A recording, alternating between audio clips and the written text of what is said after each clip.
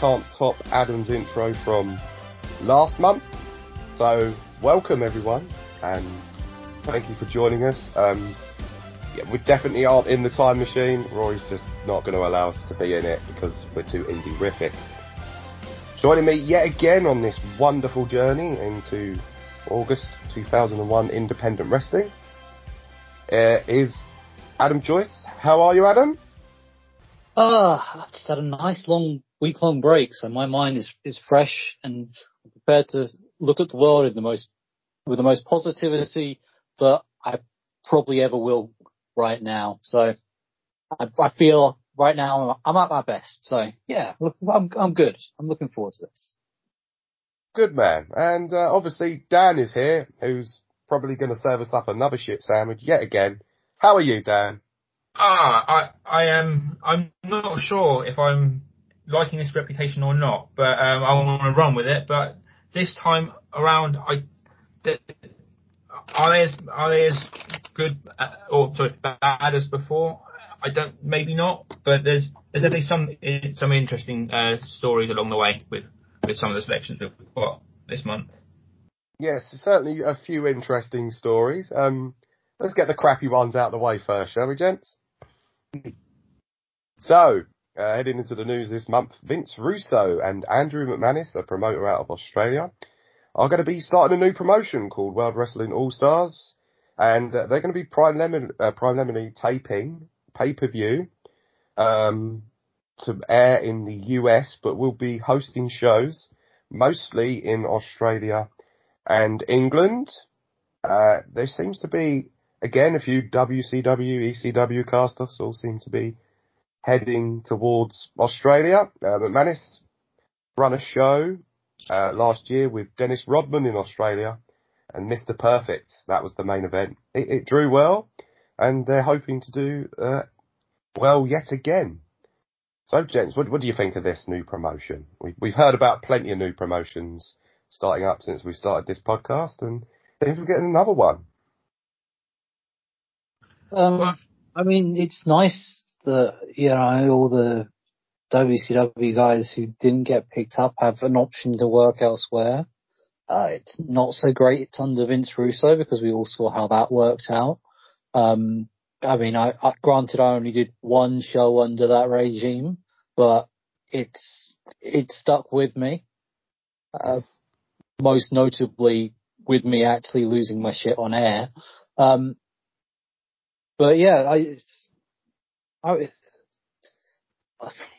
I don't know if it's a good idea, all these promotions just doing all these pay-per-views all the time, because, I mean, what are you using to sort of build to them? If you don't have any sort of TV, the internet fan base is such a small population. What sort of turnaround are you really getting? It's as much as going back to just local promotion and trying to get sort of TV and building from the ground up. It does seem to me like they're missing a step by focusing more on pay-per-views, which, I mean, we'll talk about Wrestle Express in a minute, and I think they are looking at will soon be looking at the same problem. Yeah. No, I agree that the pay-per-view sort of idea doesn't sort of hold much with me because I'm not sure how many pay-per-views they've got planned or stuff. But having those, like, you can't imagine there being sort of monthly, probably be sort of bigger gaps in between, and without having sort of the regular TV or regular kind of updates, the interest would surely wane. You'd have to sort of almost start from scratch every couple of months or so. And the wrestlers you book for the first show, you're going to hang around. Well, not they're going to hang around. They'll do other shows, but they want to come back down to Australia again in 2-3 months' time. I mean, Andrew McManus seems like he's done the promotion with Hennig and Rodman, so he's probably got a decent amount of money. So is he going to be able to tie them into sort of contracts of X number of shows guaranteed for this amount of money? Possibly. But yeah, all that time in between, contracts can change. It's a trip for most of them, flying from the US down to Australia or over to the UK. I can easily see a lot of them just going, well, no, I don't really fancy that flight, to be honest. I'd rather just stay home and work a few local shows instead. So, yeah, the names sort of mentioned who could go down there. I'd say the WCW talent who weren't picked up, so there's still a decent number of guys available. But yeah, I'm not. It's kind of a believe it when I see it type thing in terms of how it goes and then how it continues. Yeah, well, we've also got talk of Vince Russo saying that he's going to buy out Scott Steiner's contract and other people's WCW contracts. I can't personally see that happening. If McManus has got a lot of money behind him, then don't necessarily do that, because I think Scott's probably going to end up in the WWF at some point anyway. And like you said, thinking, where is the money coming from? Because as well paid as Vince Russo was back in the WCW days, I don't think he has the funds to buy out any of the Turner contracts, surely. No, I can't personally see him buying out. It's obviously McManus has got some sort of money guy with him. Talking about money guys, we've got to talk about that later on, and mysterious promoters and their strange money backers. Hopefully this isn't the same sort of deal here. But, what we're talking about, the talent that would be booked for a show, then maybe they would get a contract somewhere else, and you're starting to build a storyline around them. Probably isn't necessarily the best thing to do, but hey, McManus and Russo feel like this is a great idea, and let's see what happens with this one. I'm certainly looking forward to the first pay-per-view, which I think is scheduled for around October time. So maybe we could look into covering that one, lads. So up next in the news, Hulk Hogan and Universal tapings is still ongoing. It's still a thing, apparently. But this month we have no real other news to report on that. It's still Hulk Hogan's involved, and so is Eric Bischoff, but no talent apart from the Hulkster has been announced. Up next, Wrestle Express is finalising its card on October the 20th in Coventry, England. It seems to be that Corino will be defending his NWA title against Kurt Hennig. Vampiro will be taking on Conan. There'll be a three-way ladder match involving Christian York and Joey Mathers versus Dragon Kid and Magnum Tokyo. As well as UK wrestlers, Johnny Storm, Jody Fleisch will be booked in that three-way ladder match. Apparently Jimmy Hart and Sonny Ono, who have been in England this past month doing promotion for the tour, were very impressed with what they saw from Storm and Fleisch. So, Adam, you're the England man. You know all about the England Indies. Is Jimmy Hart and Sonny Ono, are they correct in what they've been saying? Whoa! You missed off the Wrestle Express heavyweight title match. That's been announced in the last couple of weeks. It's come on then, tell me this one. Yeah, fatal four-way, hardcore, no holds barred, falls count anywhere. It's a world heavyweight title defended, competed by 4 British guys. You've got Hot Stuff Stevie Knight, you've got the Anarchist Doug Williams, you've got Awesome Kerry Cabrero, and you have the Dominator. Okay. I mean, 4, solid to great guys in that mix, but a hardcore, no holds barred, falls count anyway match for your first event. It does scream sort of Mark booking. It seems like you're just throwing everything at the wall. I don't know, maybe they've sort of planned out where they're going to go from there, but if I didn't know the promoter was a 19-year-old kid, I would guess the promoter was a 19-year-old kid looking at it. Also, they did a Japanese press conference recently where they announced Medusa would be on the card in a women's match. And a couple of months ago, we announced that they had signed their first exclusive wrestler who would be working under the gimmick of Mr. William, who will be taking on Seema from Japan. Okay. But yeah, I am looking forward to seeing how this goes. I mean, there is only one of two ways this is going to go. It's either going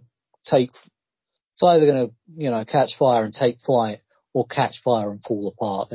I don't see any other outcome for this show. But I mean, obviously, I hope it really sort of goes somewhere, because it's, since World of Sport folded in 1989, it's harder and harder for guys to get places to work. I mean, All Star has picked up in the last couple of years, but there's only so many guys Brian Dixon can keep on a full-time basis. So the more places to work, the better for the guys. So while I'm not confident about it, I really do wish them the best.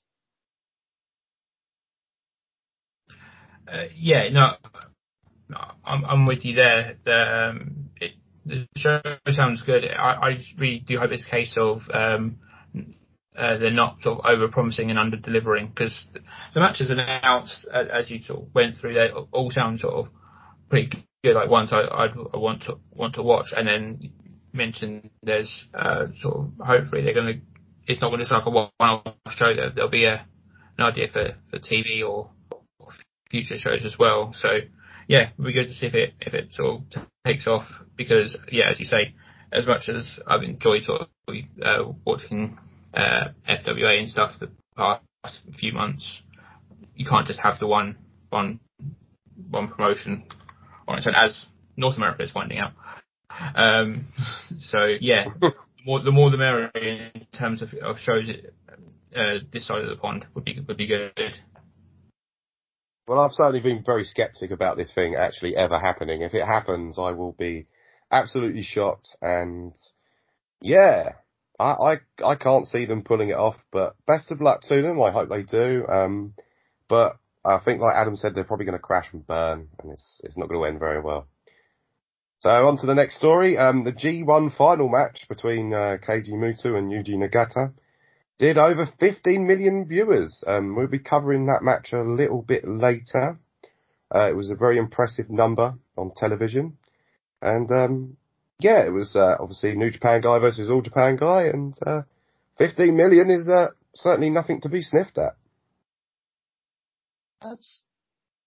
That's more people than was watching Raw and Nitro last year, wasn't it? Am I getting yeah, it roughly worked out as like a 7.2. So what was Raw doing? See, this is where we need Rory, because he would just come in and give us a number straight away. I'm guessing at this point they were probably sort of hitting probably at what, sixes, I guess, now? At that time? Yeah, I think around this time they were definitely in sixes.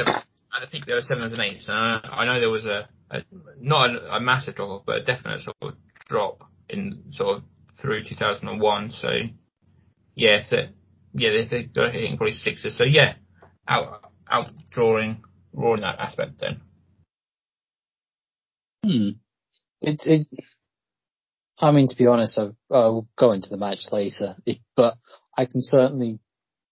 it certainly holds more appeal for me than some of the stuff Raw is offering. It's a shame, because there is some, but no, we'll go into further detail because we're actually covering that match later on the show. So I'll save my thoughts till then, really. Okay then, gentlemen. So last news story. It'd be Main Event Championship Wrestling, a promotion headed by a promoter from Evansville, Tennessee, by the name of John Collins. He's an interesting fella. And we'll be talking more about him a bit later, but they run the ECW Arena this month, and they drew a very big crowd of 1,300. But of course the show was completely free. The show was also apparently taped for a television pilot. Yet again, skeptical me will say that will not see the light of day and will not air anywhere. So, Dan, you obviously chose 2 matches this month from this promotion. So, how do you feel about this drawing of a big crowd? So I saw the card and saw plenty of interesting matches. And yeah, as you say, pick 2, one outright and then one for listeners' vote that was successful. So we'll hear from that as well. But in terms of drawing a crowd, great. You've got 1,000 people in, but unless you've got merchandise and sort of other things going on, then 1,000 people paying 0 is 0. So not great at all. I guess the hope is that you've got 1,000 people interested, so then they come back to the next time. But then you're still sort of, I guess, making up for the loss you've incurred on the first show. And as you mentioned, we'll talk a little bit more about John Collins, the man, when we come up to viewing the matches. But very interesting promotional tactic to start off your debut promotion, albeit in an area that's sort of a hotbed for wrestling, and one that's been sort of waiting or wanting a wrestling show back there since the start of the year. So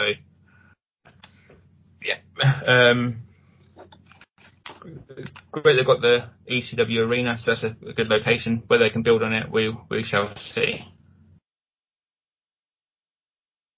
I'm trying not to be too skeptical about this. Given the stories that are coming out, it's hard not to be. I mean, at least they didn't go down the Herb Abrams route of actually buying in an audience. Which means that Herb Abrams at one point had the highest paid crowd in wrestling history, because he paid people like $50 or something to come and watch his show, which is obviously the wrong way to do it. But I mean, doing a free show as your first show, it's not the worst promotional strategy. Especially if you look at the product that they were putting out, it was sort of it was comparable to some of the better, or at least some of the stronger ECW cards. There was definitely that feeling there. I've sort of skimmed through some of the other matches that we're not covering, and there certainly is that feeling that it is very much an ECW crowd. So they do have the right sort of atmosphere.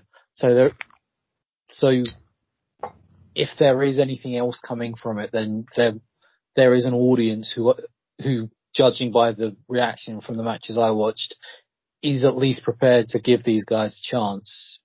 Although, I mean, as we'll discuss later, whether anything else is going to come from these guys is a bit hit or miss, shall we say.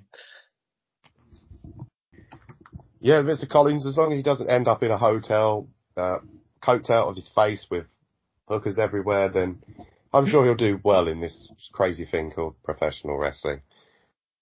So, we might as well move on to our first match, and Dan, it's over to you, sir. Yeah.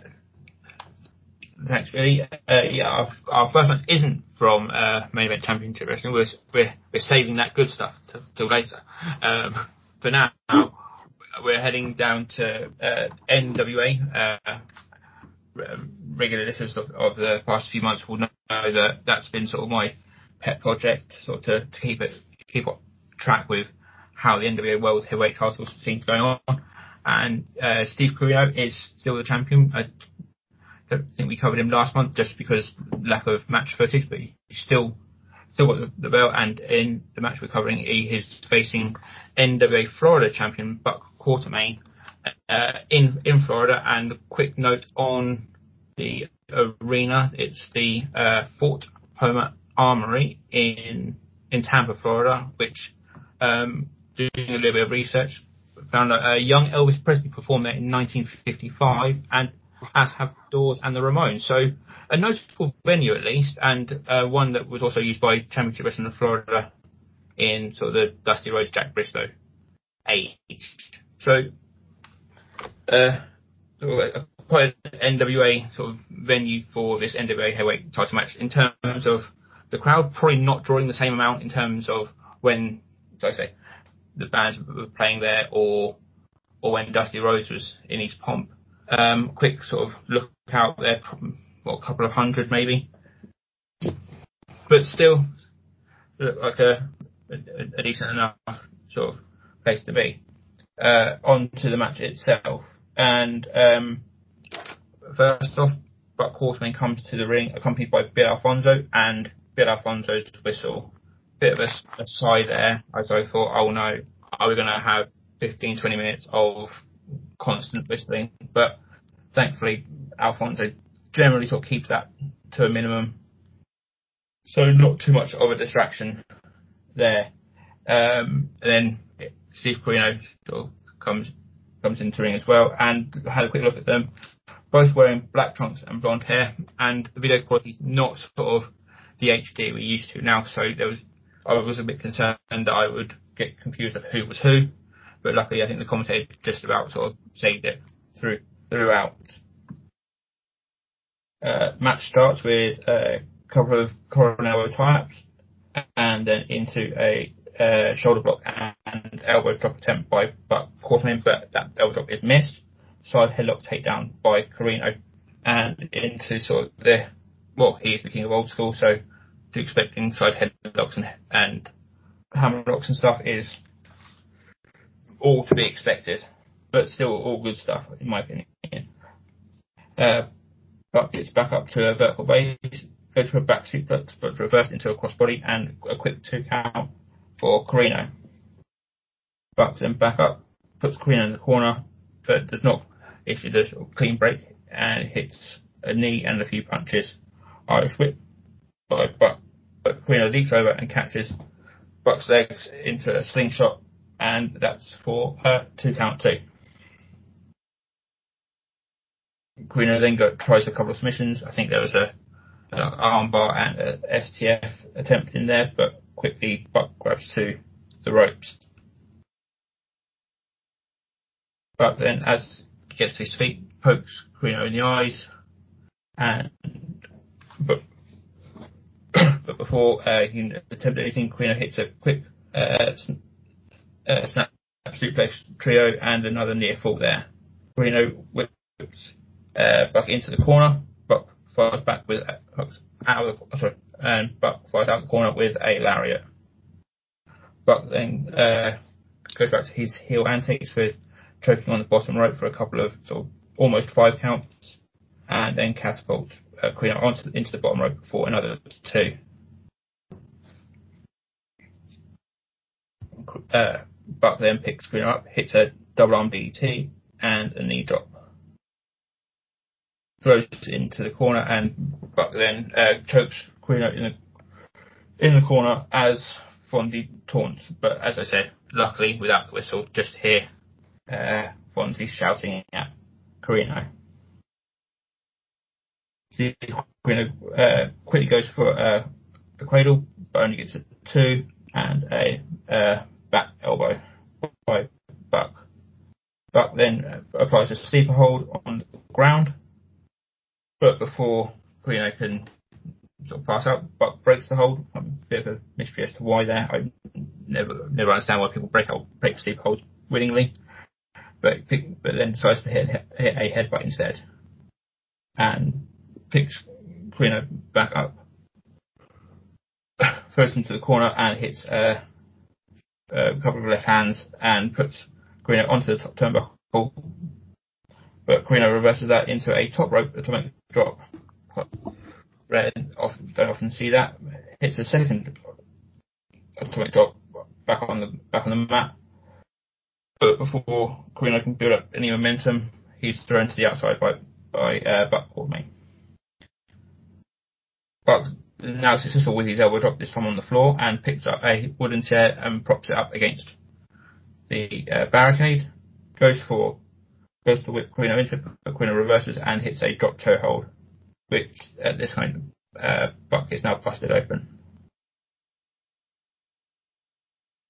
They continue on the outside for a while, a couple of minutes, a bit of walk and brawl, both sort of around ringside and then into the crowd for a few moments before Corino brings Buck back to ringside, puts him on the apron and gets the ring bell, puts the ring bell on Buck's watch and rings it in a style sort of very similar to the No Mercy video game. When you ever hear low blow, you always get that ding sound. So that's just funny, remind me of that at the time.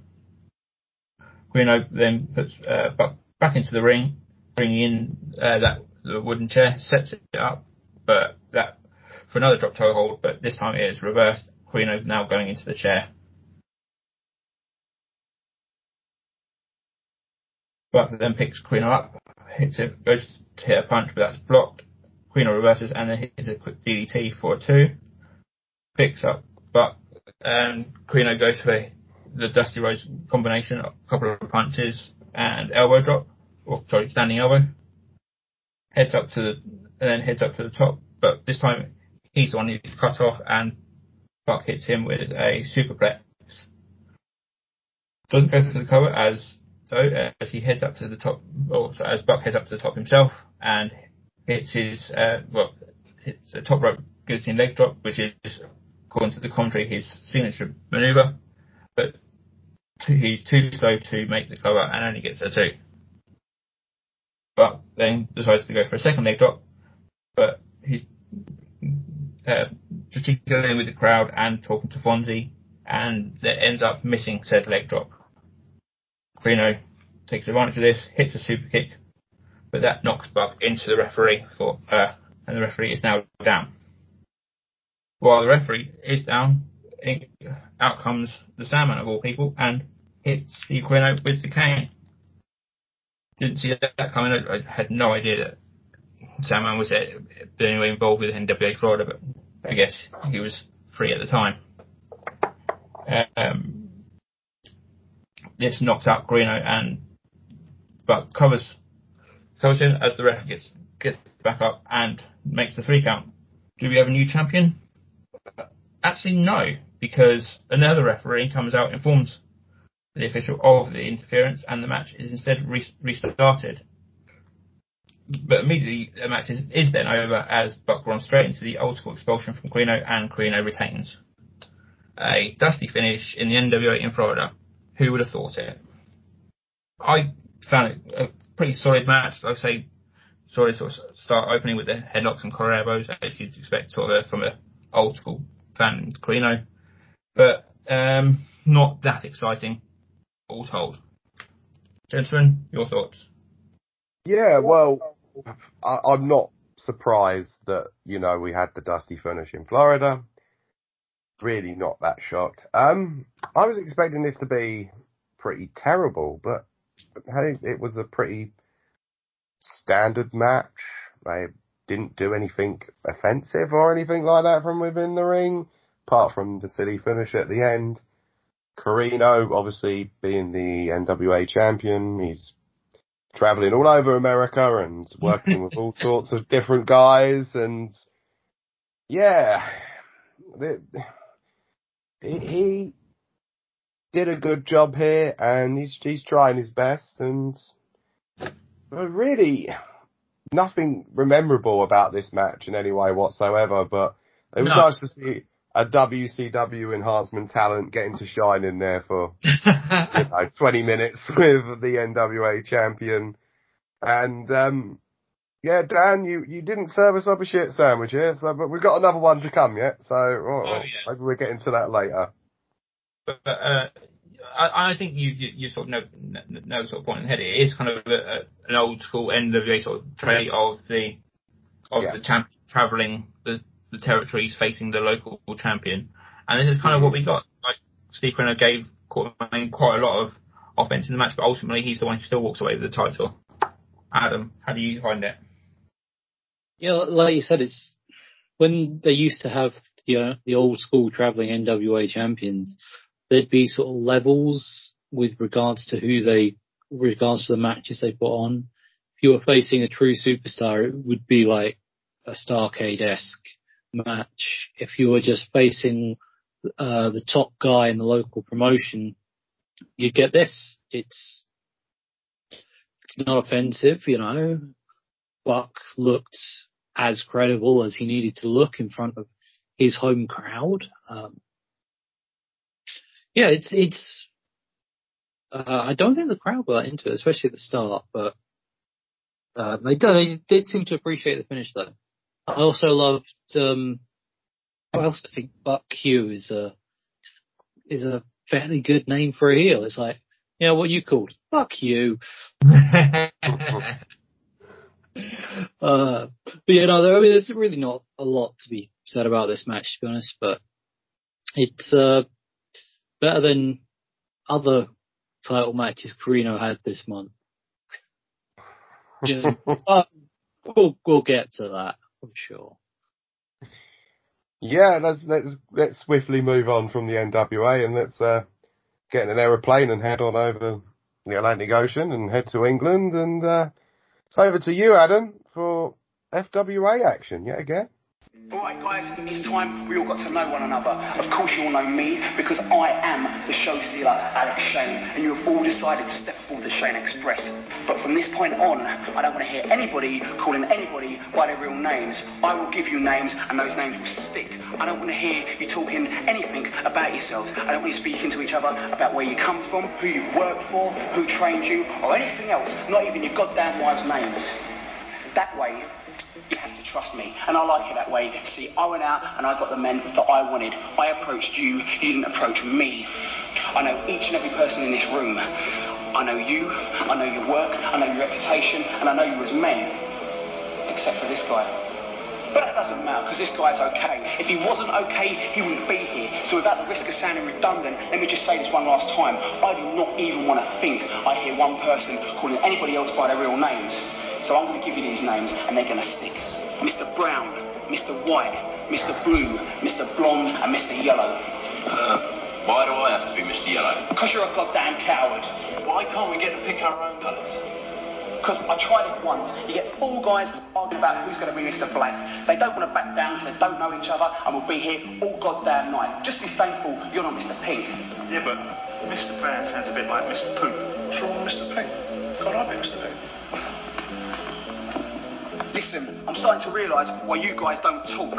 Listen, back to what we were saying. Anyway, Mr. Yellow sounds like Mr. Spineless.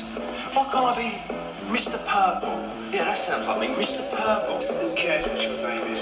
Who cares if you're Mr. Yellow, Mr. Purple, Mr. Happy, Mr. Tickle? It's all right for you, you've got a cool sounding name, Mr. Blonde. If you think Mr. Yellow's so wonderful, why don't you try trade? Whoa, listen. Nobody is changing names with anybody else. There are two ways around here, my way or the highway, son. And I suggest you pick the first one, Mr. Yellow. Jesus Christ, Alex, this is beneath me. I'm Mr. Yellow, all right? Okay. Good, I'm glad that's sorted. Now back to the business at hand. Guy Thunder. So yeah, as you'll have just heard, there was a nice little Reservoir Dogs rip-off there, with acting sort of on par with your average junior school production. Let's be honest, that promo alone is the only reason I picked this match. Anyone who's been listening to this will know, I've been watching the FWA TVs. However, for most of the month of August, they've just replayed the first 6 episodes, so they only aired the one episode this month, which started with that promo that you just heard. And I'm going to be honest, it's not. Had it not been for that promo, I probably would have gone with a completely different match this month. Maybe even, I don't know, I think CM Punk was facing Colt Cabana for the 15th time. Who are they again? I have no idea. Oh, keep an eye out. They'll be big. I'm telling you now, Billy. But yeah, this is, so I watched this match. Like I said, it's solely based just so he could play that promo. But because this feud is not over. It's going to keep going, so I may be covering more of it sooner rather than later.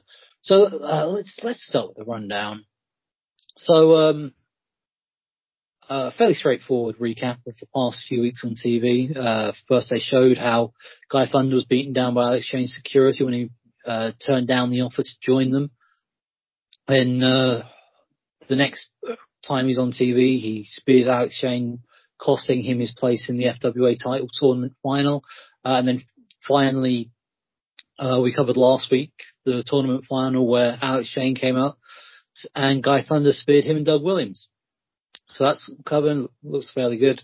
Alex is out first, demands Guy Thunder to come out. So Thunder comes out, charges to the ring. He ducks a clothesline, slips out of a one-night stand and attempts to hit a powerbomb before sending him to the outside. Thunder wipes out Shane and his security with a somersault plancher over the ropes. I believe there's a better name for that, but I just don't know it. Back in, Shane backs into the corner and Thunder goes to whip him across the ring, but Shane reverses only to eat a boot. Guy jumps up the ropes, but the security grab his ankle, making him a sitting duck for a Shane station kick that knocks him to the outside. Cool looking move, I've got to say that, but is it too cool for a heel to be hitting? I'm just throwing that out there. I mean, there's a debate for either side, to be honest. So Thunder drops out of the pile driver attempt on the floor and he beats Alex around the outside of the ring, culminating in a big slam on the floor. Thunder then busts out a table and leaves on the outside. I don't get this logic, be it the Dudleys or anyone else. You bust out a table in the middle of the match, but you can't actually use it or you'll get disqualified.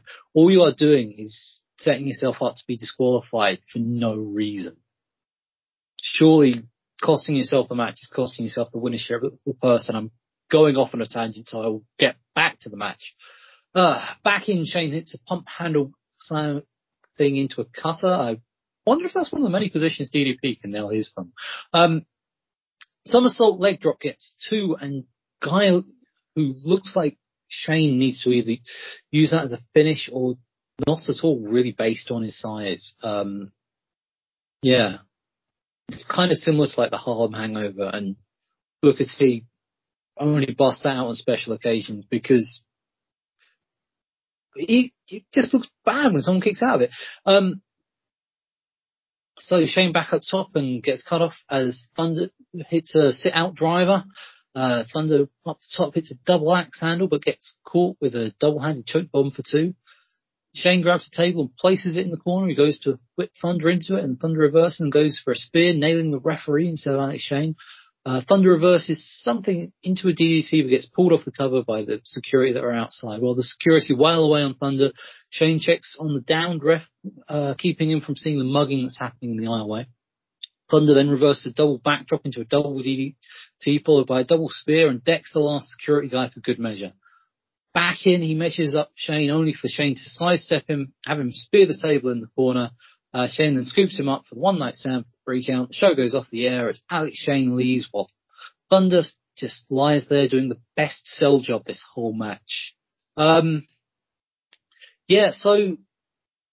when it comes to the FWA, especially as it starts to pick up momentum over the next little while, their matches can be quite the spectacle. But as I mentioned at the end there, not a lot of selling or even at points great psychology. I mean, the Doug Williams matches were Doug Williams, so it was there. But some of the matches are just more about what the guys can do, which is really unfortunate. Because like I said, the only reason I went for this match is because of the promo, but it also gives a great flavour of what the FWA was serving up with their main event talent at the time, whether you like that style or not, at least, it's a great example of it here. What do you guys think? To be fair, Adam, I thought it was a tight little match. I thought it was well done for a TV match. Let's be perfectly honest. They basically got from point A to point B very quickly, and that's what they needed to do, because obviously it's a TV match. Now, I was wondering maybe it had been clipped, the match, at certain points because, like you said, there wasn't much selling going on, and they seemed to rush through the spots very quickly. So maybe that's what made me think it had been edited for television, but maybe I'm giving the FWA editor a bit too much credit there. But overall, I thought it was a good match. Good TV match. Certainly if I was living in Portsmouth and I was up at 11 o'clock at night and I happened to stumble across this, I'd certainly be intrigued to come back and watch it again. And after the pre-match promo, which was just tremendous, tremendously acted badly, but still, it was tremendous. Yeah, no, I'm looking forward to watching some more FWA television down the road. Yeah, it's nice to get a match or a show that has a bit of a story running through it. It's been a bit sort of tricky sometimes with the matches that we do, and picking one match sort of here, there, and everywhere as we do on this show. Sometimes it's hard to get the story part involved into it, but I think they come across quite well. And as you say, having that sort of the recap before, I mean, the Reservoir Dogs promo aside, which was interesting. I mean, you mentioned it to us sort of before recording when we shared the matches to watch that beforehand, and gave it a watch. Took me a little while to sort of clock on to what they were doing, and then it goes, they're literally going sort of pretty much word for word the Reservoir Dogs scene, but it was what it was, I suppose. But then throughout the show, there was sort of, as you say, the sort of recaps of what happened before, and perfectly sort of timed match. If it was clipped, it was clipped, I guess, but it felt good. It felt like it was a good match, and it sort of carried on that story throughout with the interference of the various I was going to say Mr. Men, but that's a bit harsh. But various Mr. Purples and Miss Pinks and so forth. But I enjoyed it, really good. And I always forget how big Alex Shane is as well. Like I say, some of the moves he was doing, he could have easily won with being a man of his size. But I enjoyed it, and wouldn't mind seeing how that sort of it follows on and continues in the next month or so. So, let's head back to the US, and we're stopping now in Los Angeles, California, and we're going to talk about a certain promoter. It's not the one that we were teasing from earlier, but let's call him a sleazy promoter, Rob Black, and what's been going on with him this month. And he's XPW heavyweight champion, the Messiah. There hasn't been much news on what happened to Messiah, but he's left XPW. Obviously, we're not in the time machine mode here, so we might as well divulge what actually happened. Unfortunately, Messiah seemed to be sleeping with Rob Black's wife, who is a character by the name of Izzy Borden. Rob obviously didn't take too kindly to this news and had, shall we say, two masked assailants attack Messiah after he fired him. This isn't in a storyline, this is happened in real life, and they tried to cut his dick off with a samurai sword. So Rob Black, good guy, this Rob Black, great guy. They were unsuccessful in removing his dick with a samurai sword. Obviously, they watched far too much Attitude Era wrestling. They actually ended up chopping his pinky finger off, and the police are investigating it still at this present moment in time, but that is the real reason Messiah has gone from XPW, and he is no longer the XPW world champion. Chaps, what do you think about this crazy story? How it's not part of the story, or how it's not something we would have seen on Raw in 1998 or before. It screams sort of soap opera that's got a bit too far out of the hand. And I know wrestling sometimes is described as a soap opera, but this borderlines on the ridiculous, really. And I think we'll mention in a minute but the way they get around it on the show is interesting, to say the least. Yes, very true. Yeah, I'm going to be honest, this is not the sort of thing I would have outwardly chosen for the show, but just the story behind it, I was like, this is something we have to cover. And I'm going to be honest, what they presented us with, as we're going to hear in a second, it made it at least easier for me. Being the professional I was the first time I watched this, I don't think I was following it very well, so I kind of missed the finish. So I sat down on it earlier today with a bottle of appropriately ditzy blonde, given what's caused this situation, and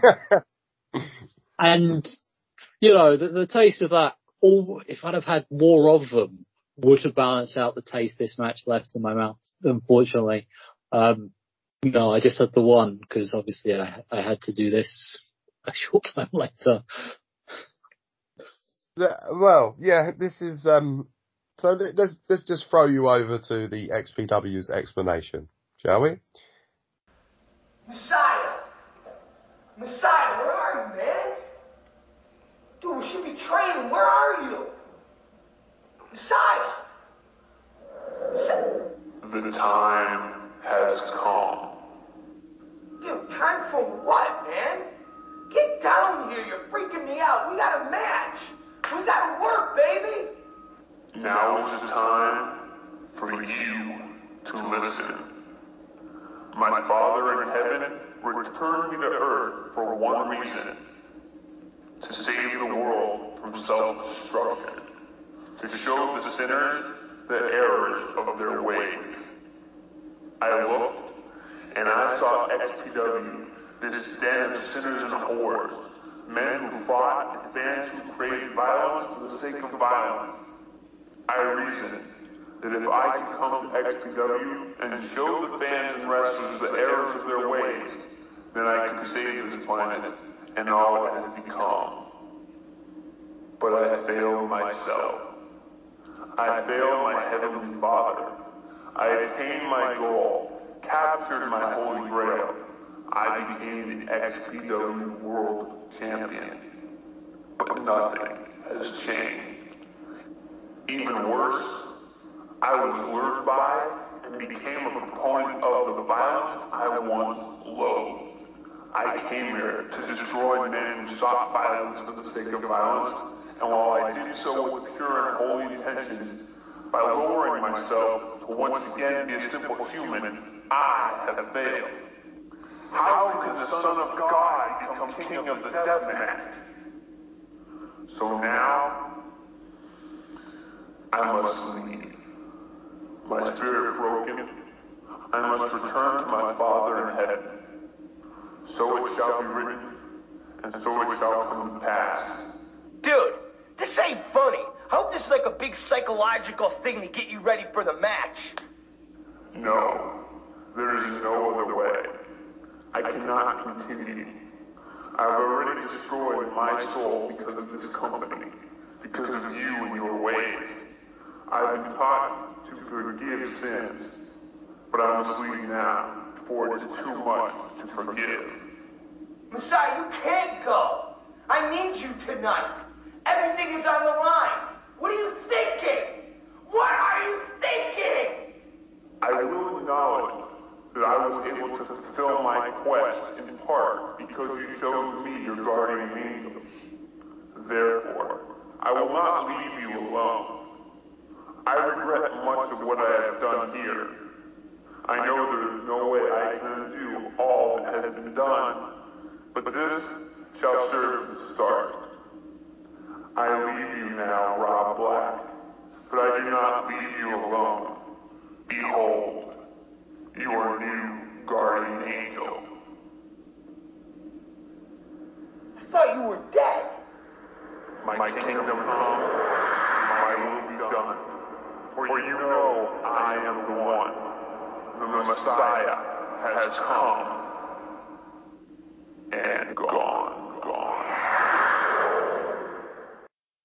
So as you heard right there, XPW had a wonderful explanation to why the Messiah would be absent from tonight's show.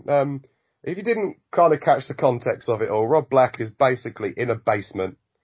They say it's his sex dungeon. Let's just call it that.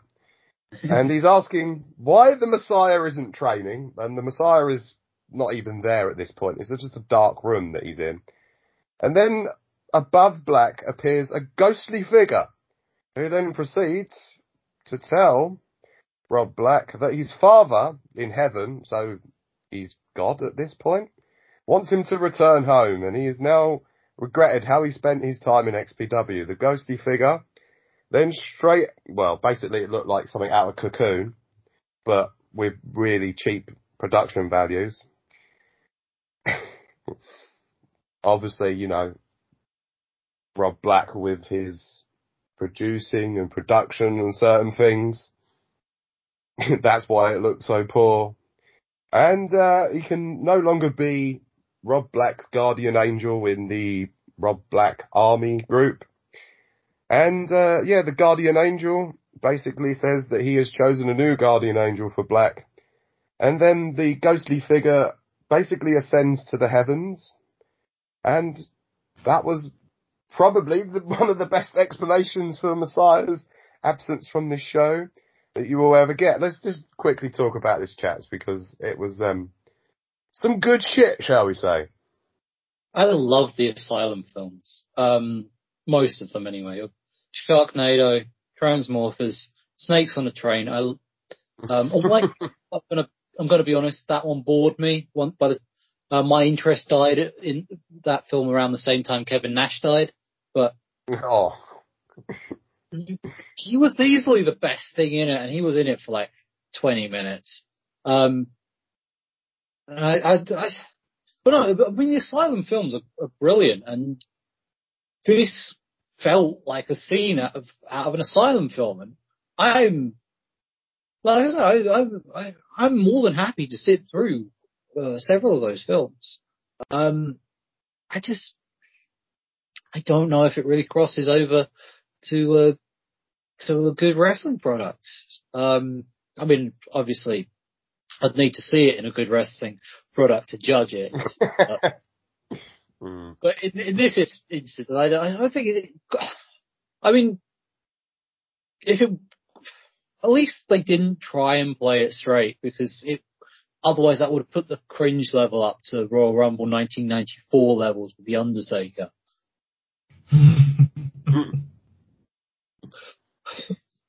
I'm sorry, Rory, I don't have a WrestleMania 8 reference I can apply this to. But yeah, like I said, it was entertaining. I'll give it that, but it just, I just feel it's wrongly placed. I can't take, especially when you look at the way they do the match, as we're about to discuss.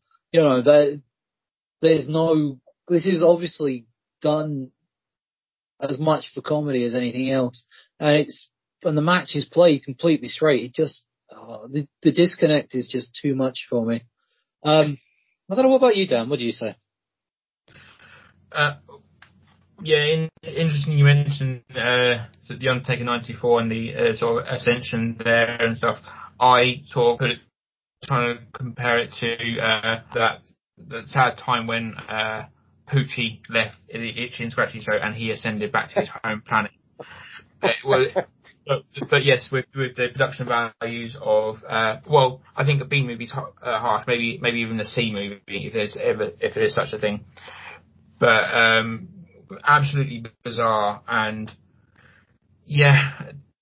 really it was done tongue in cheek, and then I sort of made the mistake of watching the match first and then going back and watching it afterwards. Watching the match, I sort of thought it was supposed to be serious, but then turned into a bit of a joke. But then watching this, it was, okay, it's all just fun and games that make, I guess, Rob Black laugh, and that's about it. But yeah, what a weird way to write somebody off. And we've seen many different ways of doing that in promotions in the past, but never with what constitutes as affordable CGI. And some sort of weird, pseudo biblical reference to he's the Messiah. So I guess he must be the Son of God or something. Yeah, but so very bizarre, very very bizarre indeed. But in a weird way, I'm glad I watched it because it sort of provided some sort of context and closure on the thing. But yeah, didn't expect to see that. Ollie Anderson. I mean, that would be lovely to find out if it was. I don't think Oli would be, that stupid to go and work for Rob Black. I didn't say Oli was working for him. I just said he sold him the voice changer. I mean, it's a bit of wrestling. Good point. Yeah. He's a good businessman. If only there was a sparkly Stormtrooper helmet, then we'd know for certain. Well, after all the fun and games, we finally get to the main event of the XPW Damage show, which was held in the Grand Olympic Auditorium in Los Angeles, California. And believe it or not, chaps, there's a stipulation to this match. Not that they explained it very well, but they certainly tried. It's for ownership of. They didn't say ownership; they said control of the company. So Rob Black's obviously in control of the company, and Sabu and Jason Lazy want to take the control away from Rob Black and his army of misfits, shall we say. So we go straight to the ring, and Rob Black is there, and he seems to be rather upset, and I'm sure he is. His wife's been cheating on him, so poor man. He pushes the ring announcer over immediately, and then screams for him to get the fuck out of there, because of course he does. This is XPW. Black says XPW didn't start with the Messiah or Sabu. It started with him and his best friend, who is an adult entertainment star by the name of Jason Lazy, who will be Sabu's tag team partner tonight. And he says he's going to fucking end it tonight between the three of them. He says he never hated anyone in his life as much as he hates Lazy and Sabu. He then proceeds to take a shot at the crowd, saying they made him fucking sick. He just doesn't like Los Angeles. He's trying to get heat. He calls them scumbags, then calls them fucking immigrants and low-life trash, and like, come on, Rob. You don't need to go there, mate. Then calls out Sabu and Jason Lazy. Of course, they make their way out to the ring. But obviously, Chris Close and Larry Riviera on commentary are wondering, well, who is Rob Black's partner? We're not going to get the answer to that just yet. Lazy also asks who Rob Black's partner is, and he says if it's Black's wife, Izzy Bolden, who is at ringside, then he's definitely going to submit to her any time in the most sleaziest way possible. And this guy's supposed to be a babyface. Bell then rings and Sabu steps out of the ring as Lazy and Black tease violence, but Black wants Sabu for some reason. Black slaps the shit out of Sabu, but Sabu nails him back with a big slap of his own and sends him onto his ass. Sabu then chokes Black and drops a leg drop for a 2 count. Sabu works over Black with stomps and punches in the corner. Still no sign of this tag team partner yet. Sabu tags in Lazy, who spears Black for a 2 count. That was the worst looking spear ever. Trust me. Lazy punches Sabu, Black, and then tags in Sabu. Why we've got legal tags here, I don't know. Sabu throws a chair at Black, bouncing off of Black's head in the process. Sabu continues to work over Black with a spike, driving it into his head over and over again, which of course draws some blood from the Donald Trump of the porn industry, as Larry Riviera says on commentary. Rolls eyes. Lazy sets up a table and lays a prone Black onto the table. Lazy then springboards off of Sabu's back, crashing down onto Black, who is on the table in a very awkward looking spot. A bloody Black rolls to the outside and heads to the back. This is where the fuckery begins. Lazy grabs a microphone and screams at Black, "Fuck you!" because that is all he could muster up in his promo. Then proceeds to say that Rob Black is going to sell this company to New York. I don't think Vince is going to touch this company with a 10-foot barge pole. I'll be perfectly honest. Sabu and Lazy head to the back and they bring out someone. I wouldn't say it was Rob Black, but apparently this is Rob Black. He's got a pretty convincing haircut, but he seems to be a little bit heavier. Rob Black then fires up, if it is really Rob Black, and this new and improved Black seems to have gained a few pounds as well.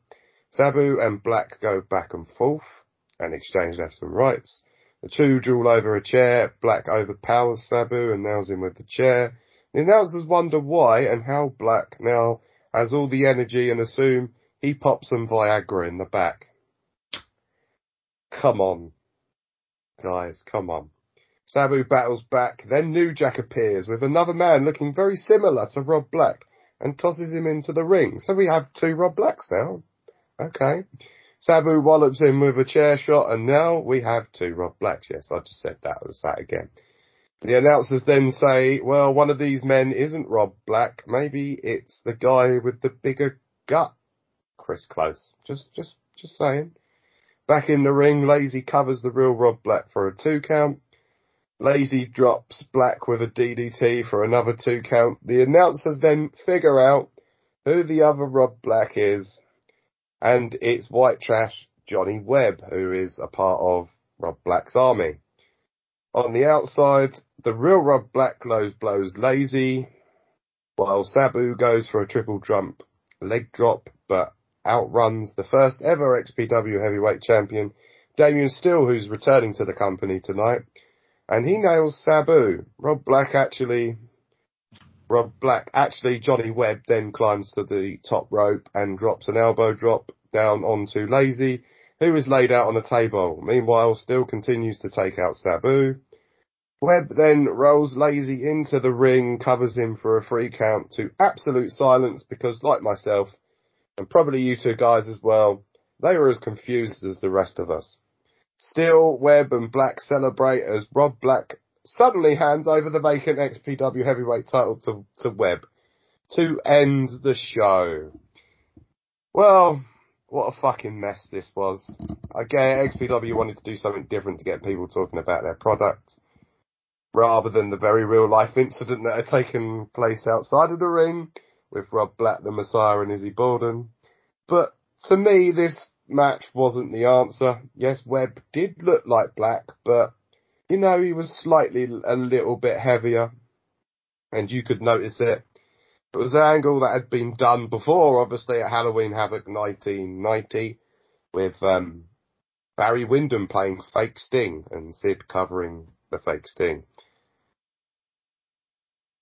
But this was a complete mess, and the crowd seemed confused. Then basically everyone just seems a little bit confused. And if you didn't have any knowledge of the XPW product, or you didn't know the ins and outs of this story, it would just confuse the life out of it. But you know what? I thought we should cover this match for the real life incident that happened beforehand. So Adam, what do you think of all of this? You say Halloween Havoc 1990. A similar thing happened at the Survivor Series last year. So in theory, it's not an original idea. See, Kurt and Eric Angle do the... yes, against The Undertaker. Yeah, you're right. So, there's an old... Jim Cornette once said that everything in wrestling has a 7-year lifespan. After 7 years or so, because of the turnover of the fan base, you can generally do something again. I mean, it's with boom of video cassettes in the 90s, it's a lot harder to do. But yeah, this was definitely not close to 7 years. And although most of the people there aren't going to be major WWF fans, they're still going to know it happened. And also they did it, WCW did it Halloween Havoc last year as well. Or was that the year before with Jarrett and Sting? They did a similar thing. Yeah. Jarrett dressed up as old school Sting, didn't he? Yeah. Stings, yeah. So yeah, it's, but yeah, I mean, so I mentioned some of my feelings on this match earlier, but it was just a mess. Rob Black's obviously not trained at this, neither's lazy. And the trouble is, they spent a lot of time in the ring, way more than than people with that amount of training should be in the ring with someone of equal amount of training. I mean, even half the time Sabu in there didn't even look like he cared. Also, I just want to say, a world title, really? Outside of Sabu, how many title defenses have there been outside of California? Not one title change outside of I will never refer to it as a world title. I will always California. say the XPW Definitely. heavyweight title. Oh, Sabu's the only person. Definitely not. That's fair.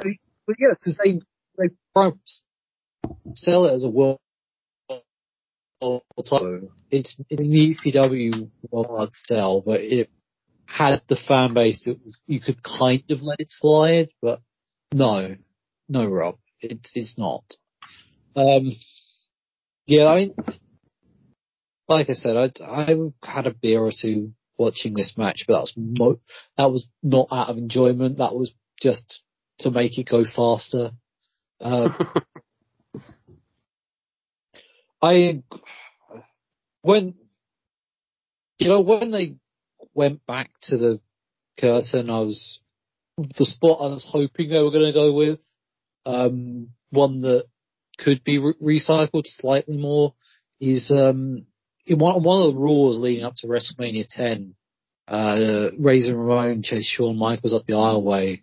Shawn stumbled right by the curtain as Razor came up to him. Diesel pops him through the curtain. Now that would have piqued my interest more than this clone thing that people keep trying to push, and very rare does it stick. Yeah, by the time it was revealed as there being two Rob Blacks, my interest in this match had gone. I was like, I tried sort of following it, but no. I'm going to be honest, the only thing I really can say that they did well in this whole production is, they actually I think they captured the audio on a separate track. Something I've mentioned on previous episodes about people relying on the ambient mics on the camera. No, these people actually have enough production knowledge to know to separate the microphone audio so you can actually hear what the guys are saying. Unfortunately, what they were saying was really, really crappy wrestling promo. Maybe I'm on my own here, but dropping F-bombs in wrestling promos it's, especially if you've got like a small scale TV deal, it's really not a good look. It just makes you look so amateur. But then again, so did the action in this match.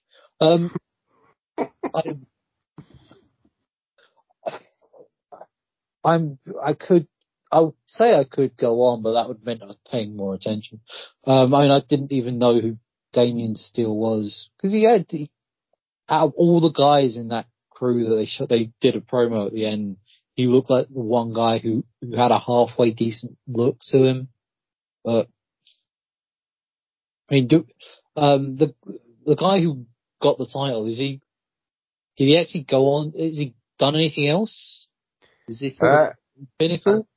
basically, he didn't really do a whole lot, White Trash Johnny Webb. He basically stuck around the California indie scene for a little bit. I doubt it we'll see him again on the podcast. Let's just put it like that. Okay. Yeah, no, I have no blood for this match, but I was never going to. And watching this has given me no reason to watch any further XPW stuff. That's all I got left to say about that. Good news, Adam. There's plenty of XPW next month. Don't you worry about that. Over to you, Dan. How did you feel about this thing?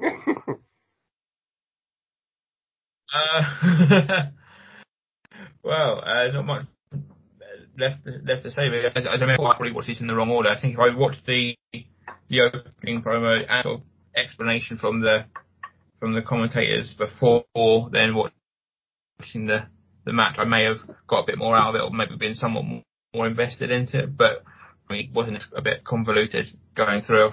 With the is that Rob Black? Is that someone else thing? They didn't really sort of explain that too well.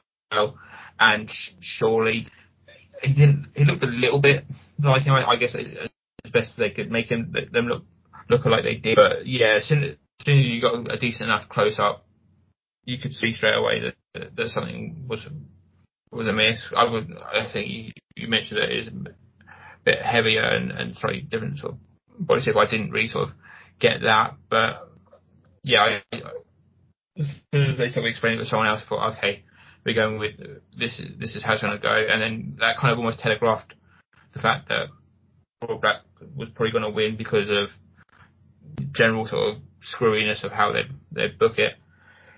I guess in some way glad to see that Rob Black didn't keep the belt for himself in the style of Russo, which I imagine is that he probably did sort of follow that sort of similar booking style. I haven't seen enough XPW to follow. All I know from them is the sort of the West Coast version of ECW, but Paulie, he is not.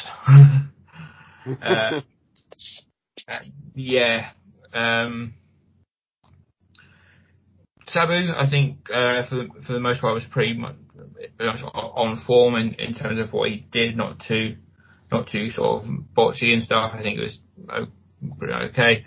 There was part of me thinking at times, was this Rob Black's way of saying that he's one of the boys, he's willing to take the beating, considering the kind of pretty brutal attack with that sort of spike that Sabu put on him. I thought, well, is this Rob Black saying that I'm like one of you guys, I can take the punishment, so if I'm willing to do it, so can you.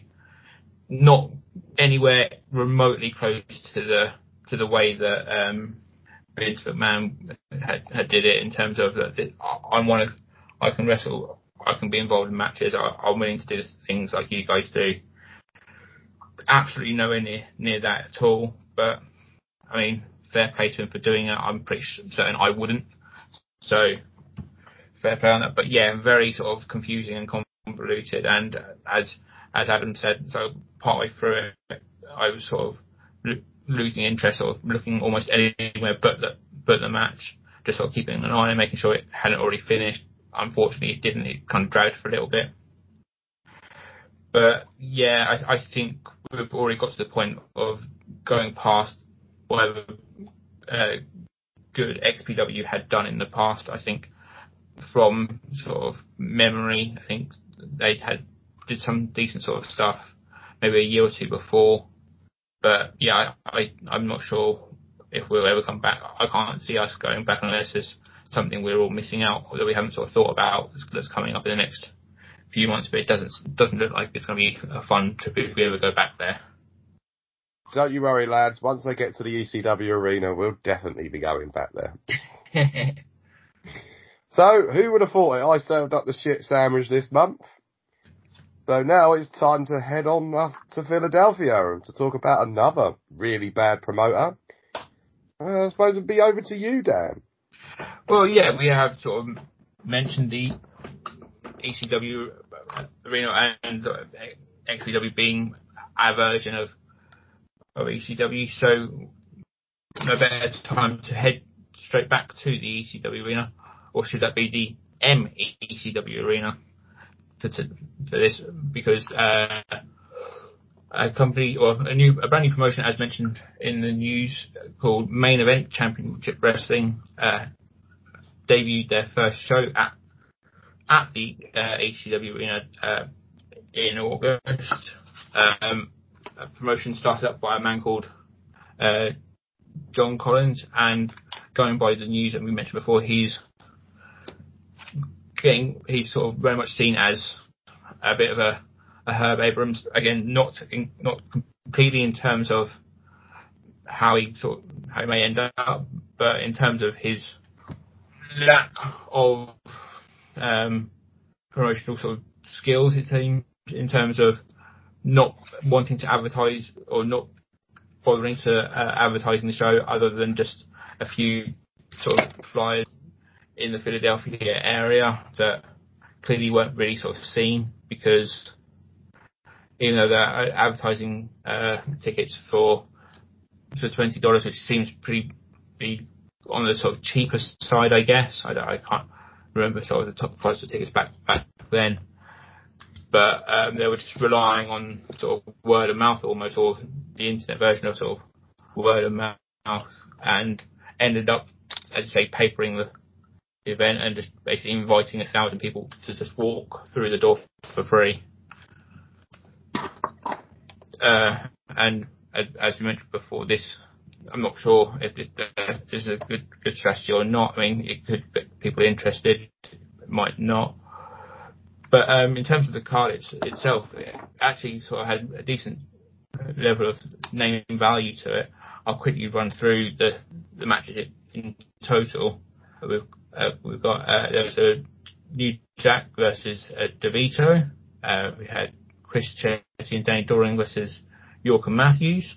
The first match I'll be covering for you, which was actually part of the listeners' poll, which is Buff Bagwell versus Jack Victory. Then on to it was Hot Commodity, so it's Hamrick and De Niro versus a team I'm not heard of, forgive me for that, called Hell on Earth, Prince Justice and Rob Williams. Unless you guys know them, I presuming they're local indie guys. You guys heard of those? Prince Justice is Abyss. Basically, he's going to become Abyss. Oh, okay. We had him on the podcast, what? Month? Yeah. Yeah, it was last month. Yeah, the name just didn't ring a bell. I don't know why. Okay, so at least sort of name value, and as you said, most of that previous card ex-ECW alum carrying sort of onto the card. The second match I'll be covering from this event was Kurt Hennig versus a young Chris Harris. Then we had Public Enemy versus the FBI, so kind of old ECW versus the sort of last sort of throes of ECW. Simon Diamond and the Blue versus the Blue Meanie. Crowbar, someone from WCW, defeating B-Rail and Roadkill. And then Mike Rotunda, so IRS, I'm getting that name correctly, and Rockin' Rebel versus Gary Wolf and Johnny Hotbody. So that the same Gary Wolf of the Pitbulls fame, I'm guessing. Must be the very same one. And finally, Sabu, who we've already seen, versus the Sandman in a Stairway to Heaven match. So yeah, a pretty sort of decent card all the way through. And I think if they'd actually bothered to promote it or sort of advertise it at any time sort of in advance, they probably could have got people paying to go and watch it. What do you guys think? Because that sounds like a pretty decent card to me. Yeah, the card was sounding good on paper. Well, yeah. I watched it was the Chetty match at the beginning with York and Matthews, and it was alright. It was a decent TV match. But it didn't make, and obviously the listeners match and the title match for Kurt Hennig, which we're about to cover. So yeah, it didn't make me want to go out of the way to see the rest, but on paper, the lineup was pretty solid. I can't really see this promotion, with being able to sustain paying large payouts, because a lot of the guys are on like 1,500 a shot, which is okay. It's pretty reasonable rate to be on, but again, they're not charging anyone to get into the building. Hopefully they, sell some tickets next time, so they're able to pay the guys. But yeah, I just can't see this promotion working. I really can't. No, they've got a tour planned next month or in September, so I don't know if anything comes from that. And then they're apparently going to Canada in November. Again, I'll look out and see if they ever, if any of that footage ever appears anywhere, if indeed that ever happened. Because John Collins, as you mentioned, the new version of Herb Abrams apparently has a prison record and is doing very sort of Abrams-esque things in terms of claiming people have signed when they haven't, or just talking about TV deals, which again is just saying things to garner interest, which probably don't really exist. And I don't think Herb Abrams ever fakes a heart attack to get out of paying the boys. He just, I think he had some other ways of not paying the boys, but I don't think faking a heart attack was one he ever used. He just went with the real having a heart attack. Yeah, that's the thing, isn't it? That there's the pretenders and then there's the real deal, isn't there? I guess. I guess John Collins didn't really commit fully to the role, in some ways. But again, yeah, sort of reading through some sort of news clippings on it. Kurt Hennig, who we'll hear from in a moment, was apparently sort of, you'd probably say was probably the biggest name they had, and he was trying to use his sort of clout to try and bring in Bobby Heenan as an announcer. But to be honest, could you really see Bobby Heenan bothering to do this or wanting to do this? Because as we know, these last few years in WCW, he only sort of kind of went down to Atlanta because that's where his family were, I believe. So what would be apart from a payday, of course, what would be the interest for Bobby to be in arenas like the ECW arena, not have all the sort of expenses that working for WWF or WCW afforded him? I really doubt he would have ever actually shown up, even if Kurt Hennig would have gotten his way and John Collins agreed to it. I don't think Bobby would have done. No, I can't see Heenan. Heenan, if you listen to what he said about his time in WCW, it was pretty much with regards to the professionalism, Vince shit all over these guys. And given the stories that are coming from the MECW locker room, there's no way Heenan would want to be involved with that mess, just because, I think his time with WCW kind of put him off ever dealing with anyone who didn't know what they were doing. And I mean, that's not a bad thing. Because if you know what you're doing, maybe you should take a seat and bring in someone who does. But what do I know? Exactly. Yeah, that it's unlikely that we'll ever sort of hear from MECW again after this. But like I say, I will keep an eye out and see if anything does materialise. But it's already looking sort of very, very sort of sketchy, despite how sort of reasonable this show was. I think aside for the matches I'm covering, I did sort of watch sort of parts of the rest of the show, and the crowd were into it, and it seemed like there's definitely a want for more shows in Philadelphia. So I think if they, rather than these tours they're planning, maybe sticking to Philadelphia might have been the smart move, but we shall see. Anyway, on to the first match, and I say I'll cover the listeners' poll match first, which was Buff Bagwell, recently departed from his amazing run in the WWF or was it just the one match he had in the end before getting his mum to call in sick, and then Jim Ross simply saying, "Don't ever do that again. Please leave." Get the fuck out, basically. Yes, exactly. And that's we had that fight with Shane Helms, wasn't it? Was it? Sorry, Adam. The fight he had with Shane Helms, I think before that Raw taping. Or what about that?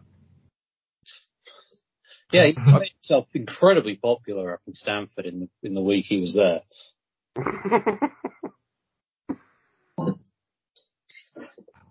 They should have signed Scotty Riggs instead. Yeah.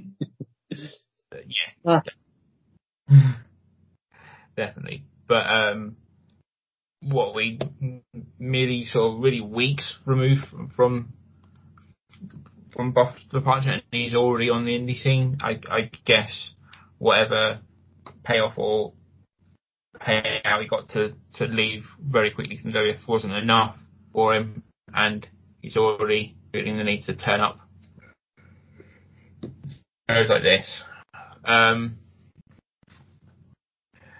Anyway, before the match starts, I guess the match was originally supposed to be Steve Corino versus Buff Bagwell, but Corino's in the ring, cutting a promo, saying, starts off by thanking the fans in attendance for their support for ECW up until the very end, and before Corino can continue, Bagwell enters to a chorus of "You Got Fired" chants by the crowd in attendance, which is very much deserved and I very much enjoyed. Corino then basically cuts a promo on Bagwell saying that in ECW they got over by ability, not by being jacked up. So yeah, I think that's not just a shot to Bagwell, but Bagwell's former tag partner, Mr. Luger, amongst others in WCW who were glorified sort of bodybuilders who didn't really do much else. But that's for another time, I guess. And that Steve Corino continued with saying that he was the one fighting Booker T, but unfortunately he's left with Bagwell, and Corino feels he's too good and he doesn't want to sully his reputation by facing Bagwell, so that's why Jack Weekly's going to take his place. Corino then sort of finishes his promo by simply asking Bagwell, "Where's your mum?" Bagwell doesn't like this and floors Corino with a punch, but then Victory and Corino beat Buff down and the match begins. Punches and kicks by Jack in the corner before Buff reverses and hits a swinging neckbreaker and clothesline, and rather than doing his usual Buff muscle pose, he simply rates the crowd 1 out of 1 on his hand, as you can imagine. There we go. Buff has gone extreme. Not quite. Buff then hits rope, but Corino grabs his ankle and Jack hits a clothesline of his own. And before it's all said and done, the match is quickly over as Corino jumps on the apron, ready with a handful of powder. But Jack goes to whip Bagwell in to Corino. Well, fortunately it's reversed. Jack gets the face full of powder, blinded, walks into the double arm DDT, and Buff wins. Very short match. I think not to the same extent as the Reservoir Dogs promo earlier, but I very much sort of enjoyed the promo more than the match. And this simply was, I think, it's a simple payday for Buff. He saw John Collins offering, as you say, possibly sort of 1,500, maybe even more, as just to turn up. work 5 minutes and leave, and that's kind of what Bagwell did.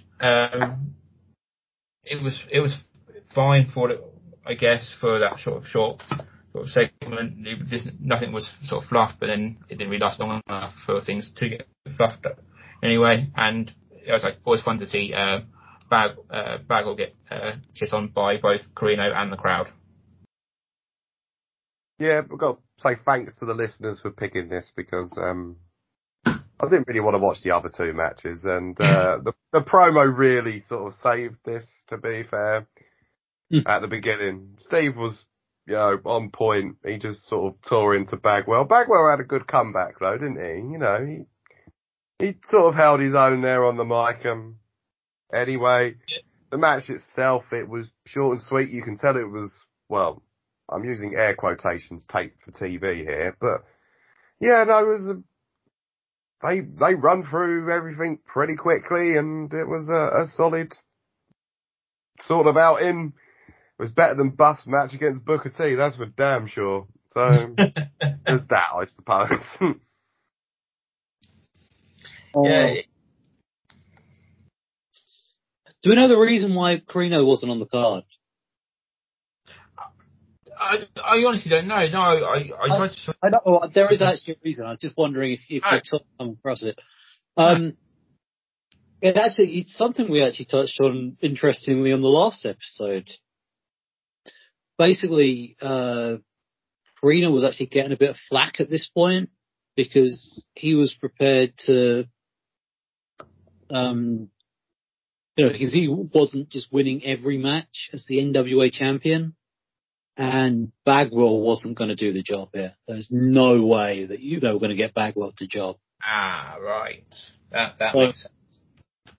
So basically, Corino had to pull out because just to save getting any more heat from the NWA guys, because they were looking to get the NWA title on this card, but basically the NWA directors were like, you're jobbing too much. You're not winning all your matches. We need you to be a strong champion for us. Because obviously the NWA at this point, they're not exactly at their zenith. Corino has a bit of name value to him. They can't just have him, even drawing with Sabu, I think, caught him quite a bit of flack. So yeah, that's the reason why he's here. And apparently the heat that Bagwell was getting at this show was so bad, he was gone by intermission. Because this was only about, I think, the fourth match on the card or something. Yeah. Yeah. That's surprising. I'm surprised he even stayed around that long. I wouldn't be surprised if it was if you said there he was basically dropped off in a limo out at sort of 5 minutes before his match, had the match, then went straight back in, didn't even shower, went straight back to the hotel or even airport, because he didn't seem like he was there for anything much more than the payday he was promised. But yeah, I mean, the match itself's not anything really, but I mean, the reason that because I mentioned this when Lacey was on last month. I was pushing this match particular just because I saw there's just a promo which battle between him and Corino in front of those fans. I was just like, this needs to be discussed, just because it's, I recently fired Buff Bagwell in front of essentially an ECW crowd. It's I don't know how many moments we're going to capture like that on this show, but I figured this one we should make mention of. I was going somewhere with that, but just gone. But yeah, I guess as you say, it's a sort of doubly weird one with Bagwell, because it's not a case of a WCW talent that wasn't picked up. He was picked up and very soon dropped. So I think as we get further on to the year, we'll probably be seeing more of those guys that initially sort of were part of the WCW deal that WF did, who then just don't get put on TV or don't even get sent down to the development. They eventually sort of start showing up here, there, and everywhere in random places like the ECW arena and such going forward. So yeah, something to look out for, I guess. But yeah, I picked this one for that sort of oddity value of someone who was very recently on WWF TV. All of a sudden, he's now working a random sort of promotion, indie promoter, and so in ECW. Isn't it? It makes you wonder what the WCW contracts are in the WWF at the minute, given that a standard WWF contract is what, like a 90-day no compete clause. Yet Bagwell is what, like 30 odd days later. I was going to say you'd figure it's probably 30 at best, and I mean, this show, as you sort of say, as you mentioned, was sort of taped, but I guess it wasn't a live pay-per-view, so there's probably enough of a loophole, or WF probably just don't care because it's Bagwell. He was barely on their TV, so they're not too bothered about what he does or where he goes. The fact that WF haven't probably copyrighted his name or taken his name, so he's allowed to, or maybe Buff Bagwell is something he can own and use, so he's able to be promoted as such. Not that this show is really promoted at all, but was out and out fired though. I don't think anyone sort of would be bothered by Bagwell turning up anywhere, even if it was the day after. But he was out and out fired, so I don't think they had the 90 days back then. So. True. He could probably just go and work somewhere else, couldn't he? It's very possible. Yeah, if his contract was cancelled and just sort of torn up, then there's probably no compete, or all of that was waived or whatever. And historically, there's always been a 90-day compete. You look at like when Ric Flair left in 1993, he had a no compete clause, which is why the first couple of months on WCW he was only doing the Flair for the Gold segment. He wasn't doing any matches because he still under the no compete clause, but it's a sign that these WCW contracts aren't, at least as of last month, don't have a lot of weight behind them if they're just prepared to let someone go straight onto a potentially other TV show. It's fresh from their TV. That's the only times that happened in the past is when contracts expired with like the biggest example, of course, being someone like Razor and Diesel, where they were on Nitro following a couple of weeks just because they didn't have a contract, so therefore they didn't have no compete clause. But yeah, these WCW contracts that the WWF have offered up at the minute, I mean, if you see guys from the WCW factions sort of really busting their ass, it's because they want a proper Titan contract as opposed to whatever Bagwell was on.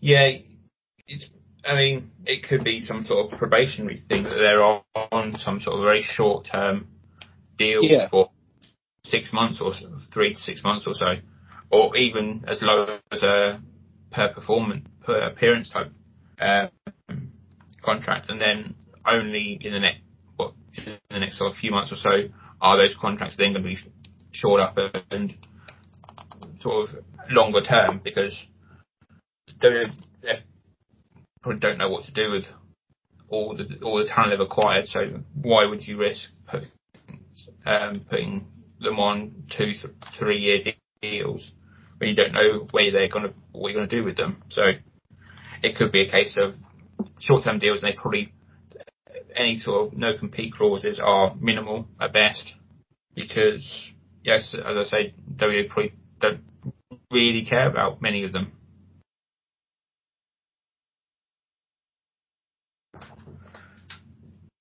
Okay, continuing on the inaugural MECW show.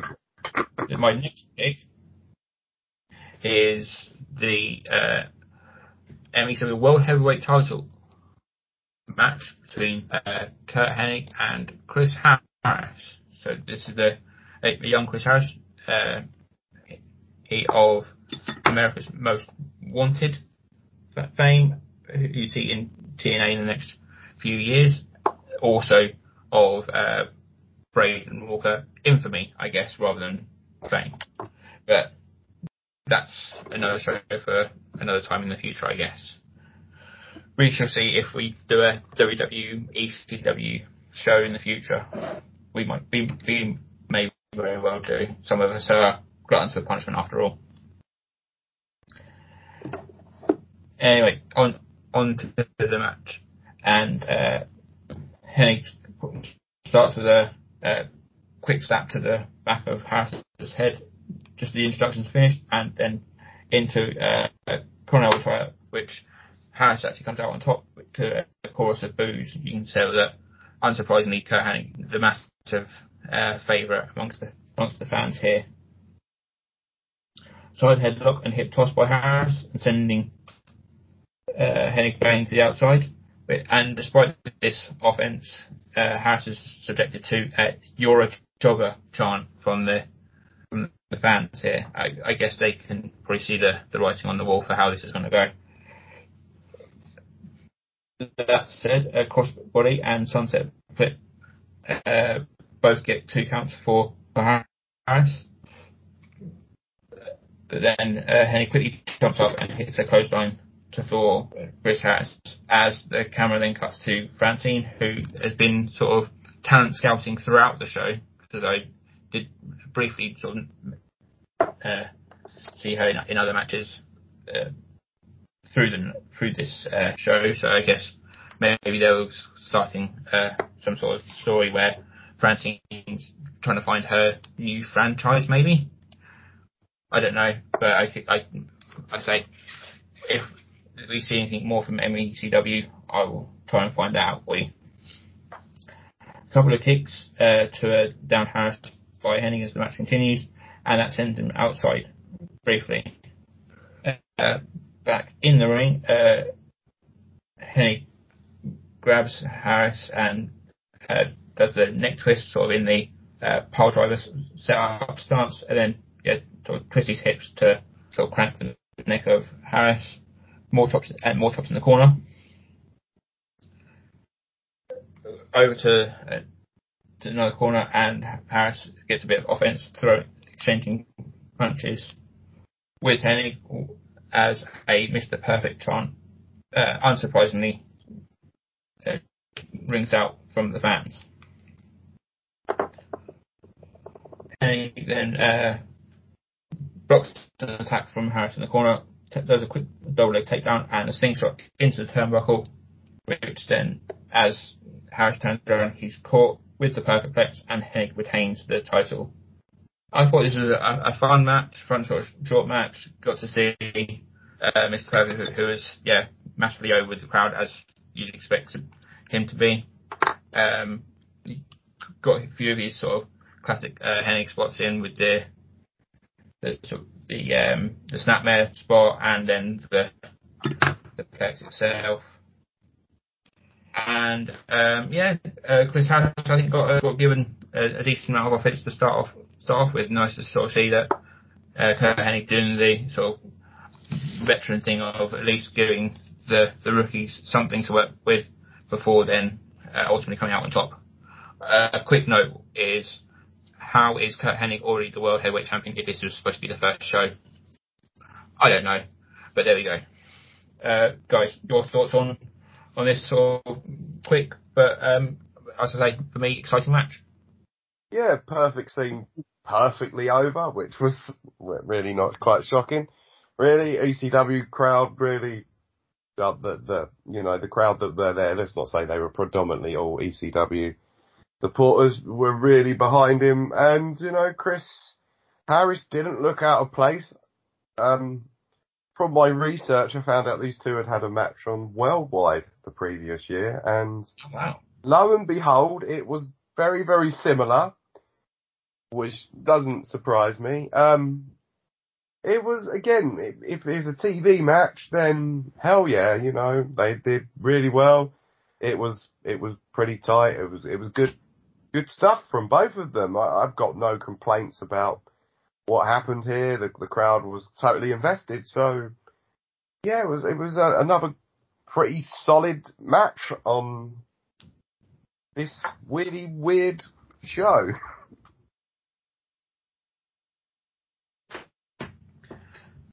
Yeah, my first thought was, how did they decide that Hennig was champion? That seemed to come out of nowhere, but yeah, I mean, the match was pretty great. It's weird how when you talk about America's Most Wanted, you actually look like around this time and around like the early TNA pay-per-views when this sort of coming together. Both are a lot skinnier than they would wind up being, but only one of them would look better for it in the years later. But the match itself, Hennig's really looking good at the minute. I know the guys on the main show bragged on him, some of his WCW work, but I think the last couple of years he's really come back to possibly not quite Mr. Perfect shape, but he's definitely heading in that direction. There is a definite upswing in his work in the last sort of year or two. And hey, long may it continue, because I love Mr. Perfect. You know, the matches he had with Brett, you know, for the SummerSlam match and the King of the Ring match, brilliant examples of just, you know, what this guy can do. And if he can produce more matches like that, especially on the indie scene, that's great, because it means I get to cover them. Yeah, Harris looked really good here. I get the feeling the crowd just didn't buy him as a world championship contender, which is fair, because like Billy just said, the last time he was in the ring with someone the caliber of Mr. Perfect was when he was in the ring with Mr. Perfect a year ago. And I'm Jobber. But still, Chris Harris, he showed potential here, and built right, he could actually be a breakout star for MECW if they keep going, which is dicey at best, given don't know if all the talent got paid for this show.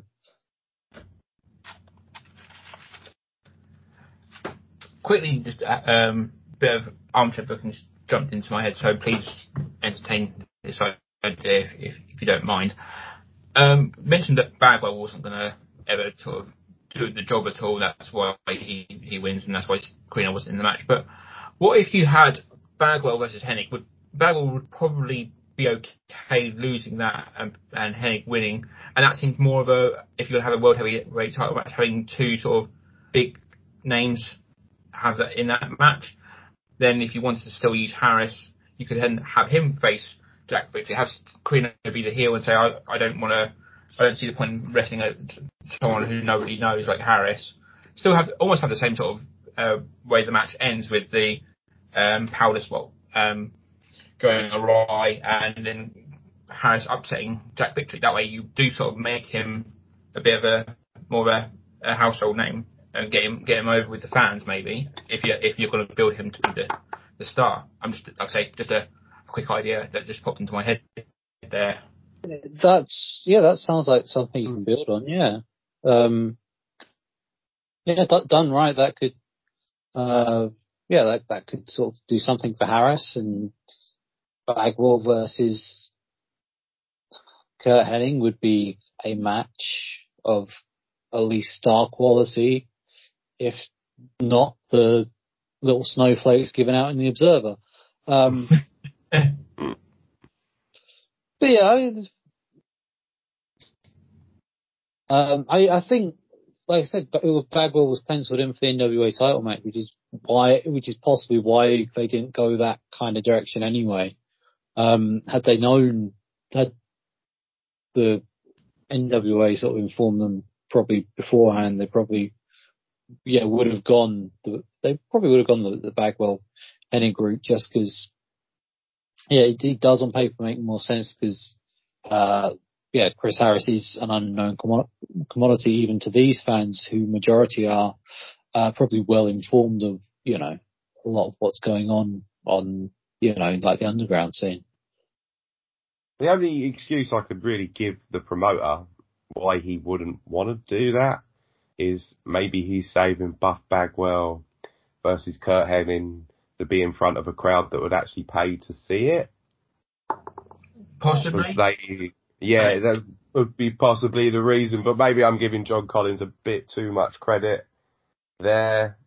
Yeah, I can't see him with the Chris Christie-esque year-long storyboards quite. I remember seeing him as a wake up and this is the booking for today type guy. Yeah, it's certainly something to think about. I think you've overthought a situation that they didn't think about, Dan. So. No, possibly, yeah, but this is us with 20 years of hindsight and just looking at a card and thinking, could you have done this, and this instead? But good point, yeah. But like I say, it was just an idea that maybe 20 years ago I should have been in. No, that would have been weird because I'd have only been 16, and minors in wrestling is just a thing no one needs to ever think about. And on that very sour note, I shall hand back to Billy. Okay, right, now let's jump in the car and let's head off to Cincinnati, Ohio, because we're about to ascend on the 4th annual Brian Pillman Memorial Show. So I believe it would be over to you, Adam. Yeah, this is a month of memorial shows, because Terry Gordy of the Fabulous Freebirds fame also passed away last month, also had a memorial show this month. But unfortunately, there doesn't appear to be any footage, which is James is great. Sort of the small school names, like someone like the NWA fans would know. You've got Jimmy Golden, Bobby Eaton. You've got the Bullet Bob and Scott Armstrong. And the main event is saw Michael P.S. Hayes come out of retirement, team with Ray Gordy, Terry's son, to take on Tony Anthony and Nightmare Ken Wayne in what may be the most relevant match of Ray Gordy's career. No offense to Slam Master Jay, but let's be honest, no one was wanting to see a massive singles run after Bjorn Festus broke up. But yes, Bobby, we're moving away from that. The Brian Pillman Memorial Show, or it was a double shot really, because you had the afternoon show. They saved all the name talents for the evening show, where you had so it started off with Terry Taylor defeating Bobby Eaton with Ricky Steamboat as a guest referee. You had a Corino NWA title match in which he faced Flair, albeit the wrong one.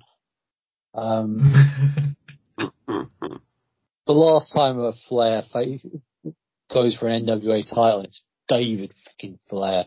I'm almost surprised that Mr. DeWitt over there didn't force this one on us, given his love of matches of a certain quality. Come on. Even I wouldn't go down the David Flair route. But yes, no, 3-0. Being brutally honest, I wouldn't touch anything with the name Flair in, regardless of the first name. But yes, Corino did beat him straight up, because he's not Buff Bagwell or Sabu.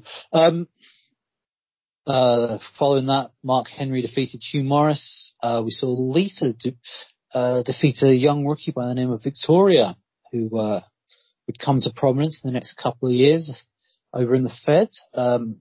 Evan Courageous defeated Chris Candido. In the semi-main, saw the Radicals of Perry Saturn and Dean Malenko defeating ECW stars Raven and Just Incredible. And afterwards, Dean Malenko cut a short promo where he basically said he loved the fans, he loved doing this, and it sounded kind of like a retirement speech without him actually saying those words. But Les Thatcher got the crowd chanting for him as he sort of walked down the aisleway. And as we now know, he only had one further match after this against a student of his named Chad Collier, and that's happening in December. Maybe I might cover it for the podcast if I can get hold of it, but Heartland Wrestling stuff it's not easiest to track down.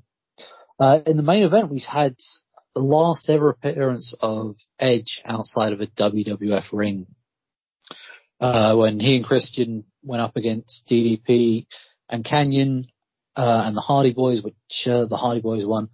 But I mean, even with that stacked card, which if we ever do commentaries again, I feel us guys, we should cover this card just on that star power alone.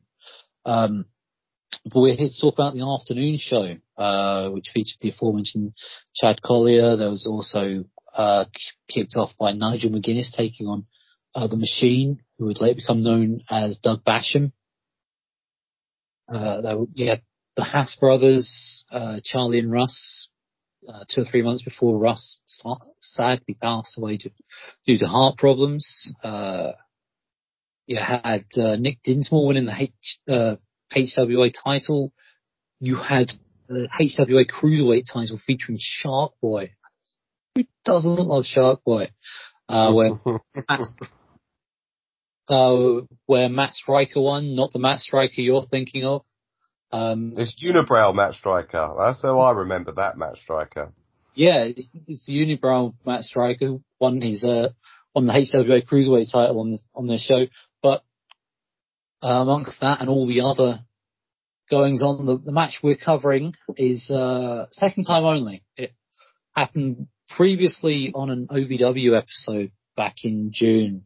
I mean, we probably would have covered it, but you know, we had bigger fish to fry in Barbarian and Tony Atlas. You know, there's only so much room on a card. So we are actually going where we are seeing a young Randall Orton taking on a young chap by the name of Prototype. And Prototype is out first.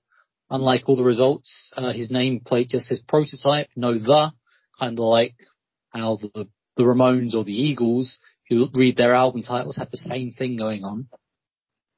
So Prototype does some roles which it seems really odd to see him do, despite him, you know, showing off a lot more athleticism in his bigger matches.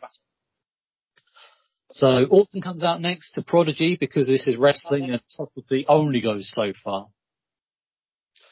So they start by circling each other. A lockup leads to Orton applying a hammerlock, but Prototype turns that into a headlock. That's then reversed into a headlock takeover. But Prototype gets out with a head scissors before slapping on a wristlock. Orton reverses into the armbar. This is taken down with an ankle pick. Yes, I'm still doing play-by-play for an Orton Cena match. So we've got Les Thatcher doing commentary as a 20-year review, and he points out that they're working this style because they've yet to stumble on the WWE main event style that will ultimately make them the big draws that they are today. Prototype has a headlock on, but Orton works back to his feet and turns it into a headlock of his own before spinning around and taking Prototype down and locking on a front face lock. Prototype slips out into a hammerlock, but that is reversed. Prototype gets in the wrist lock, but Orton backs him into the corner, which causes a break. Orton backs up Prototype, grabs a wrist lock, Orton reverses and slams Prototype to the ground. Prototype reverses and trips Orton for the first pin attempt of the match. Orton gets on a leg lock, but Prototype rolls out Prototype off outside hand, but as Orton reaches out, he gets slapped with the other one. He then retaliates and kind starts to fire up with a big back body drop, and that sweet looking drop kick that causes Prototype to powder out. Orton follows him out, and not with a dive because he was trained correctly, but a whip gets reversed and he hits the guardrail. Prototype starts to work him over and rolls Orton back in and just starts laying those kicks in. The clothesline gets a couple of twos on Orton. Bulldog gets another two, but Orton starts to fight back. Orton ducks a clothesline, but takes really janky looking DDT. Maybe the first example of Cena's inability to hit convincing big move in a finishing situation. Frog Splash misses, and Orton and Cena are both trying to beat the count up. Randy shows some fire with his punches and nails a flapjack for two. Orton signals for something, but Prototype reverses to a full Nelson into a dodgy looking roll up. Inside Cradle barely gets Orton one. Orton reverses out of the Proto Bomb and nails a nice looking full Nelson slam for the win. Prototype looks like he's about to pitch a fit as the camera fades out. So, like I said, this is, I believe it's only the second time these guys faced.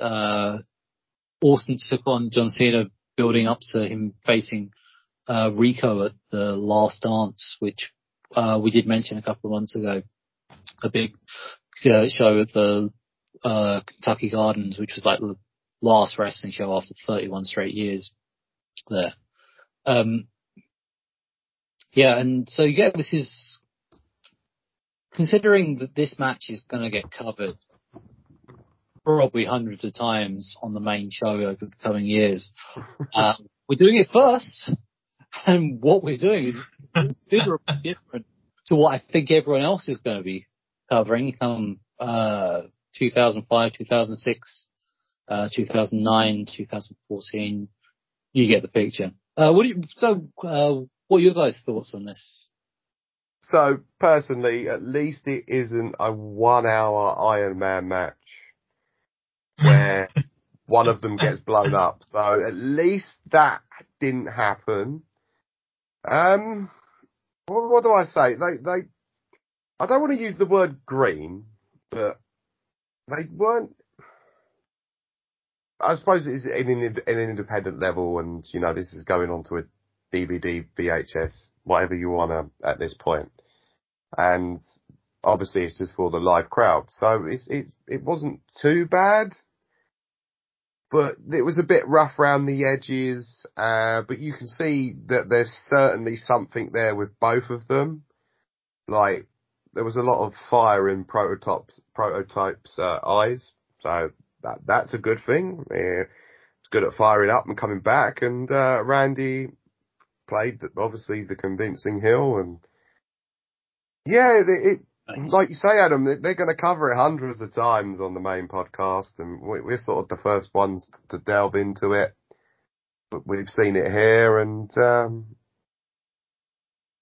I've seen one John Cena Randy Orton match. You've seen them all, but this was just completely different. And if you ever have 10 minutes of your life spare, just go out your way to go and watch it, because it's not terrible, but it's not great either. Yeah, this wasn't a quote unquote John Cena versus Randy Orton match in the style that we've been used to over the past 15 plus years. This was a match of where two young up and coming wrestlers sort of not going through the motions, but sort of going through their repertoires and sort of showing what they can do to some effect. And it kind of ticked that box really. They were put on the show to show what they can do, and they showed what they could do at that time. I liked it, and it's easy to say, knowing what we know about the two, that you could see sort of the early sort of startings of why they became the stars they were, because they sort of were fundamentally sort of sound in the ring. But I think if this actually was sort of 20 years ago, and we're watching this match for not knowing how the future would pan out, you'd probably sort of say, yeah, these are pretty decent. You can see them sort of doing sort of well enough in wherever they end up. Obviously, you'd never know that they'll become the stars that they were, especially John Cena. But yeah, this was fine. And so if for the completionists out there, if you have seen every John Cena versus Randy Orton match, I doubt you've seen this one. So yeah, go and watch this, and yeah, compare it to how it goes in the future for them, because yeah, it's definitely different. Yeah, I mean, I think it is fair to say that they're quite green here. I think Orton, I'm not sure I think they're both only like 2 or 3 years into their career, so it's fair to call them green, but you look at some of the stuff they're doing, it's tight in there. They are, I mean, if I ever do stuff on the main show in the future, I'll probably go into this more, but there are just certain things that Cena does that because he doesn't have to do them because of where the level he is at, you think he can't. It's very much a great example is Hulk Hogan in Japan versus Hulk Hogan in the WWF. Yes, agreed. It's very much that.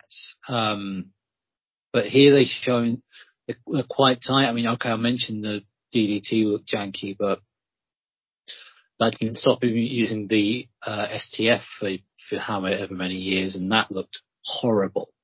And of course, you have the attitude adjustment, or as I like to call it, the VHS, because it's not quite as high quality as a DVD. Hey.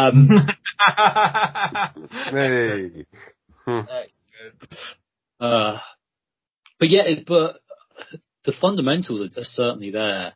I mean, they really do.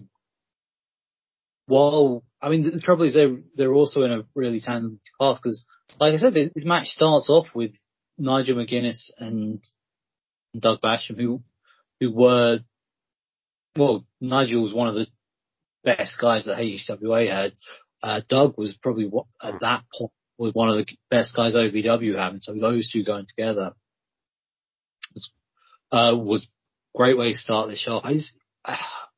You sort of look at, I mentioned it on the 20YRS Facebook page when I posted about this show. The amount of all the promotions that came together too, it's a shame that this would end up being the last one. Which is weird because at the start of the evening show, they actually bring out William Regal, who was on wrestling on the show. They kind of made him sort of honorary commissioner.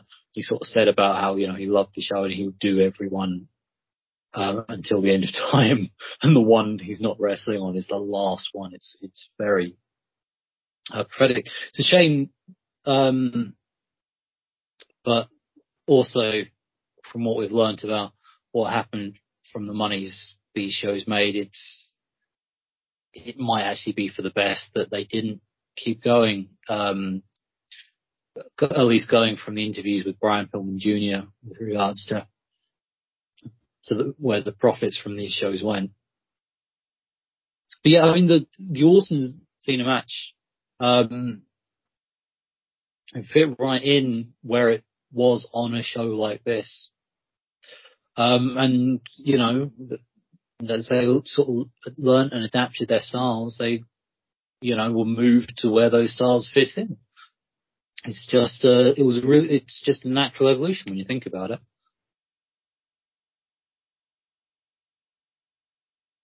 Okay, so let's get to the main event, shall we, lads? And it's time to get on an aeroplane yet again, and you can tell I booked this show because we're off to Tokyo, Japan. And we're going to talk a little bit about the 2001 G1 Climax tournament.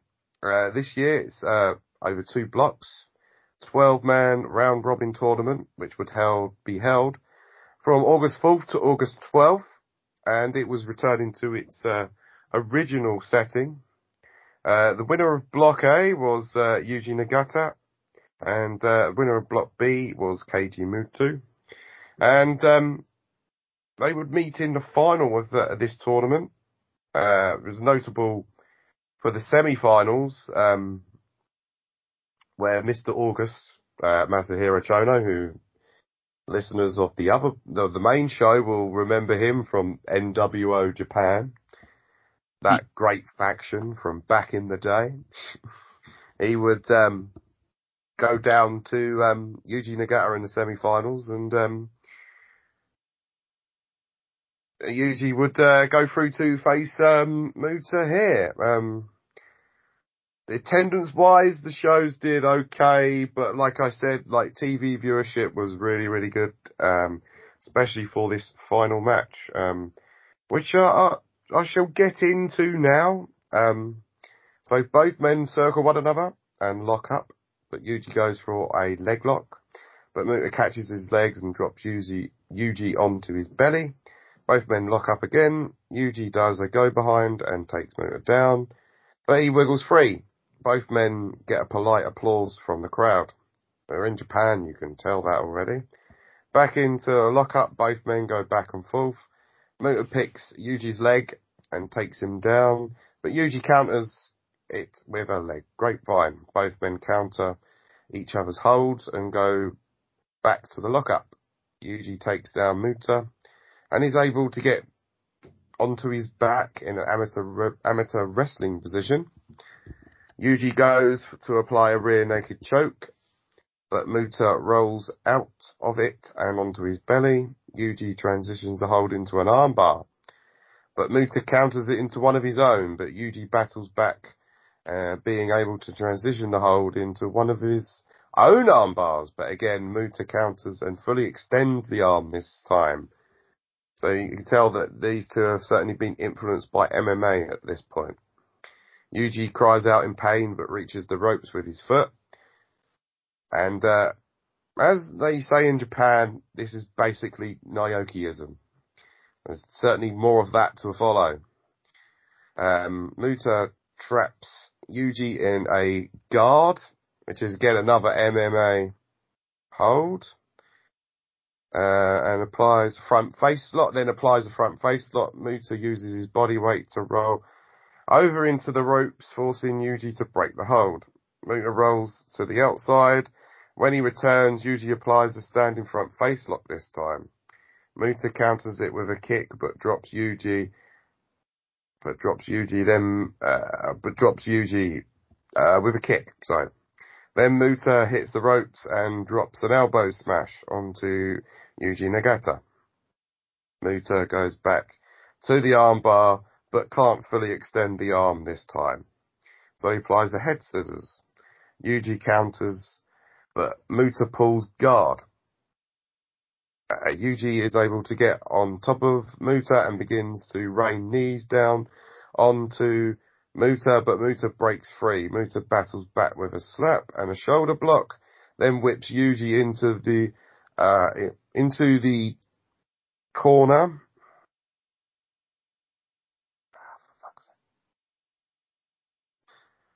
I had to go and lose my place, didn't I? This is where... Sorry, lads. Then goes for a handspring elbow, but Yuji catches him, and takes him down. Yuji goes for a crossface and locks it in deep as the crowd chant for Nagata. Muta eventually moves his body to the ropes to break the hold. Yuji begins to zero in on Muta's bad knee, which we talked about on the previous show with Dr. Death Steve Williams doing the same thing. Muta catches one of Yuji's leg kicks. Muta again makes it to the ropes to break the hold. Yuji and Muta exchange kicks and knee strikes, but Muta takes down Yuji Nagata with a drop kick to the knee in a face. Yuji holds his knee, so Muta nails him with a dragon screw leg whip and applies a knee bar, but Nagata counters it into one of his own. Both men roll towards the ropes to break the hold. To a polite applause, Muta goes up top and nails Yuji with a drop kick to the knee and another dragon screw leg whip. Muta then applies a figure 4 leg lock. But after what seems like a lifetime of hurt for Nagata, Yuji finally reaches the ropes. Muta then drop kicks Nagata in the face and another dragon screw leg whip. Muta goes for another figure 4, but Nagata counters it with a knee bar and then applies an ankle lock. Muta now rides about in pain and eventually reaches the ropes. Both men are spent as they head into the home straight. Nagata nails Muta with some kicks, then bounces off the ropes, but Muta pops up with a Hurricane Rana. Muta goes for another armbar, but Nagata counters with a knee bar. As Muta rides about in pain and the crowd are at a fever pitch at this point. Muta somehow rolls onto his stomach and reaches the rope. Muta pulls himself up in the corner, and Nagata charges at him with a wheel kick, but the move only just gets avoided by a charging Nagata. Muta sets up Nagata on the top rope and nails him with a Hurricane Rana for a near fall, and then follows it up with a moonsault for yet another near fall. Muta goes for the arm and applies another fully extended armbar, but Yuji's feet are too close to the bottom rope and he's able to, which obviously forces the hold to be broken. Muta goes for a Shining Wizard, but Nagata moves out of the way and nails Muta with a go behind and a German release suplex. Nagata signals for it to be over and nails Muta with another release German suplex, but Muta pops right back up and nails Nagata with a Shining Wizard. The crowd is on the edge of their seat in the Sumo Hall, chanting both men's names at this point. Both men exchange spinning wheel kicks, then Muta goes for another Shining Wizard, but Nagata counters it and applies another crossface, and this time Muta, the All Japan Triple Crown champion, is forced to submit to the delight of the crowd and the commentary team. Well, I think you know I'm going to say it. It was a great match. It was very simply laid out, and the crowd was definitely on the edge of their seat for all of this. It's weird to watch this New Japan style because it's completely different to the All Japan style. It's definitely more inspired by MMA. You can definitely tell this come across more as a worked MMA style match. They definitely did a really good job here. I really enjoyed this. You know, it got a lot of snowflakes, which is no shocker there whatsoever. Yes, they didn't do much, but what they did do, they did very, very well. And it was odd to see Muta back in New Japan after only leaving a few months previous, but the crowd were very accepting of him here. He did a wonderful job of putting over the new man in Yuji Nagata, who will carry New Japan into basically the next millennium. And so, Dan, what did you think of this? You know, you're not much of a Japan guy, so what did you think of this match? Well, exactly. My only experience of Japan is sort of in the last sort of couple of years, sort of on and off, and then that with the benefit of the English commentary. So this is one of the very few matches I've seen sort of from New Japan from that time period and with the Japanese commentary. So it's one side I had to sort of pay a bit more attention to than I probably would normally, not having the commentary sort of to guide me through and sort of and whatnot. So really enjoyable, sort of hard hitting, nice sort of, as you said, the MMA style, which I know some people aren't a fan of, but I quite like it. I quite like that sort of style of the more sort of grappling style rather than the kind of almost sort of modern New Japan style of just punching each other in the head as hard as we possibly can. This seems to be a bit more refined than that, if that makes any sense. But yeah, I really enjoyed it, and interesting to sort of see people I've heard of and some of who they're still sort of going up until sort of quite recently, if they're not, or still having matches to this day. Like I say, I don't follow it that much now, but yeah, thoroughly enjoyable. and hopefully we can go to go to Japan again sometime soon and see more. So yeah, always interesting to learn about the indies, as I said at the start of this project. And thanks for bringing this to my attention. Very, very enjoyable indeed. I think the last couple of shows where we've done the Japanese stuff is great, because you look at 2001 as a year, there were, you ask most wrestling pundits who the best worker was, and two names come up. One is Stone Cold Steve Austin, who, whatever you make of the heel turn, the work he's producing while it's being seen by less people is possibly some of the best of his career. The SummerSlam match that happened this month with a Kurt Angle is may actually be one of his best matches ever. And just some of the stuff he's doing as the leader of the Alliance, he's like I said, arguably one of the best in the world right now. But on the other side, the other name a lot of wrestling pundits will throw out there is the Great Muta, which is really shocking as someone who prior to last month, the only thing I'd seen from him was the WCW run.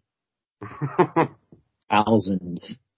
I think I said the same thing last month, but it's really scary that it's the same guy in there, because it just seems he just seems to be carrying himself better. He knows the level of star he is, and you feel it with everything he's doing in these matches. One thing that really made me stand up was he did the dragon screw into the figure four, only he switched legs, because anyone who knows how the figure four works, it's not the leg going across that hurts. It's the leg that's straight, because it's being hyper-extended by the weight of your opponent and your own leg going on top of it. And no one picks that up anymore. So it was such a refreshing sight to see someone who actually knows how it works. I'm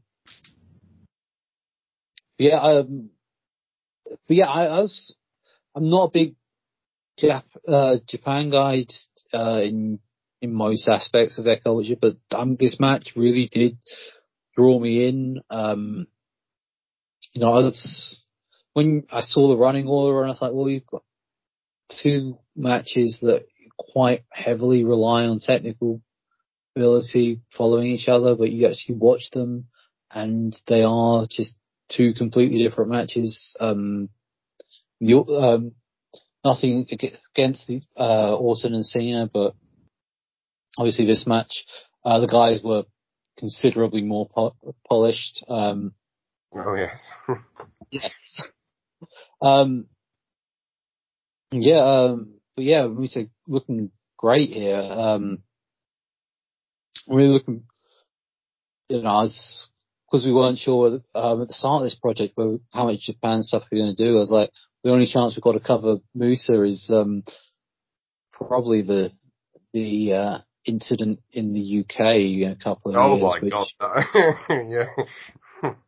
Well, I'm glad that nothing against the match with Danny Burch there, but all the stuff that led to that is it is going to make for an interesting conversation. But yeah, I'm glad we're sort of getting to see him especially in this environment, which is the environment that he thrives in.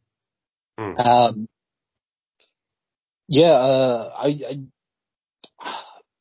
did pop huge when he submitted, because I was like, I did not see the New Japan guy in the New Japan tournament submitting to the other guy. That caught me off guard. And I think I can't have been the only one who felt that way. But I'm sure half of the crowd felt that way. I think it's Yuji Nagata. He's a great talent. I just didn't see Musa giving up, especially especially being on the in-ring role he's been on at this point. But yeah, the match is. You got to sort of remember, Adam. He's like Muta's gone to as a full time in All Japan, so they could have possibly gone the route of having Muta win it, but then he might not come back to do the honours to the IWGP champion in January at the Dome. So I can sort of see why they went the direction that they went in. I think they did go the right direction with having put the other guy over, because I'm not like I said, I don't really follow Japanese stuff at all, really. So but this match, yeah, is a brilliant match. And it really did have a feel of spectacle that you don't. A lot of these matches we have, as while they try and present themselves as big situations, they don't seem to capture that spectacle. It might be just a Japanese thing, because I mean, even a lot of the WWF shows outside of the decent manias, they don't always capture that level of spectacle, but it certainly was prevalent here. So yeah, it was great effort between the two guys, and yeah, this is one of the matches you need to sort of track down and have a look at, just because you can sort of see where like the Japanese are sort of have like an MMA stuff, and it makes a lot of their stuff sort of solid. You can't poke holes in a lot of what they were doing here, and a lot of the stuff that we cover on this show, I don't think you can say that for. So yeah, this was a great choice, especially to balance out the XPW stuff. Well, I had to give you something bad, so I sort of gave you something good as well to take home, lads. But, we've reached the end of our tour of the Indies for another month. It's August in the books. September is up next.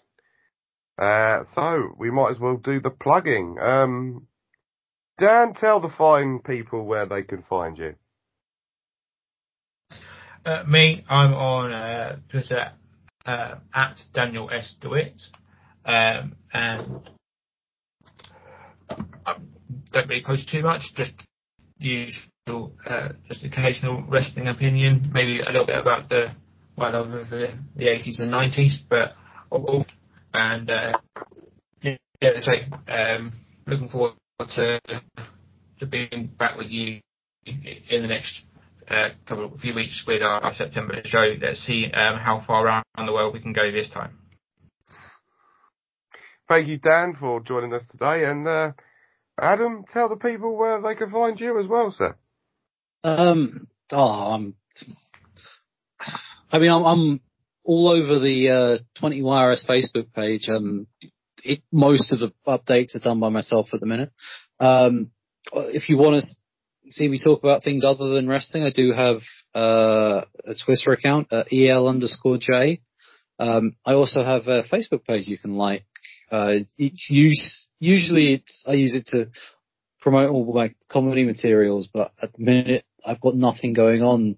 But if you want a nice funny meme to start your week off with, I do start the week with a smile memes every Monday at 8 o'clock, just to give you something to try and take the edge off that Monday blues at facebook.com/el.j.comedy.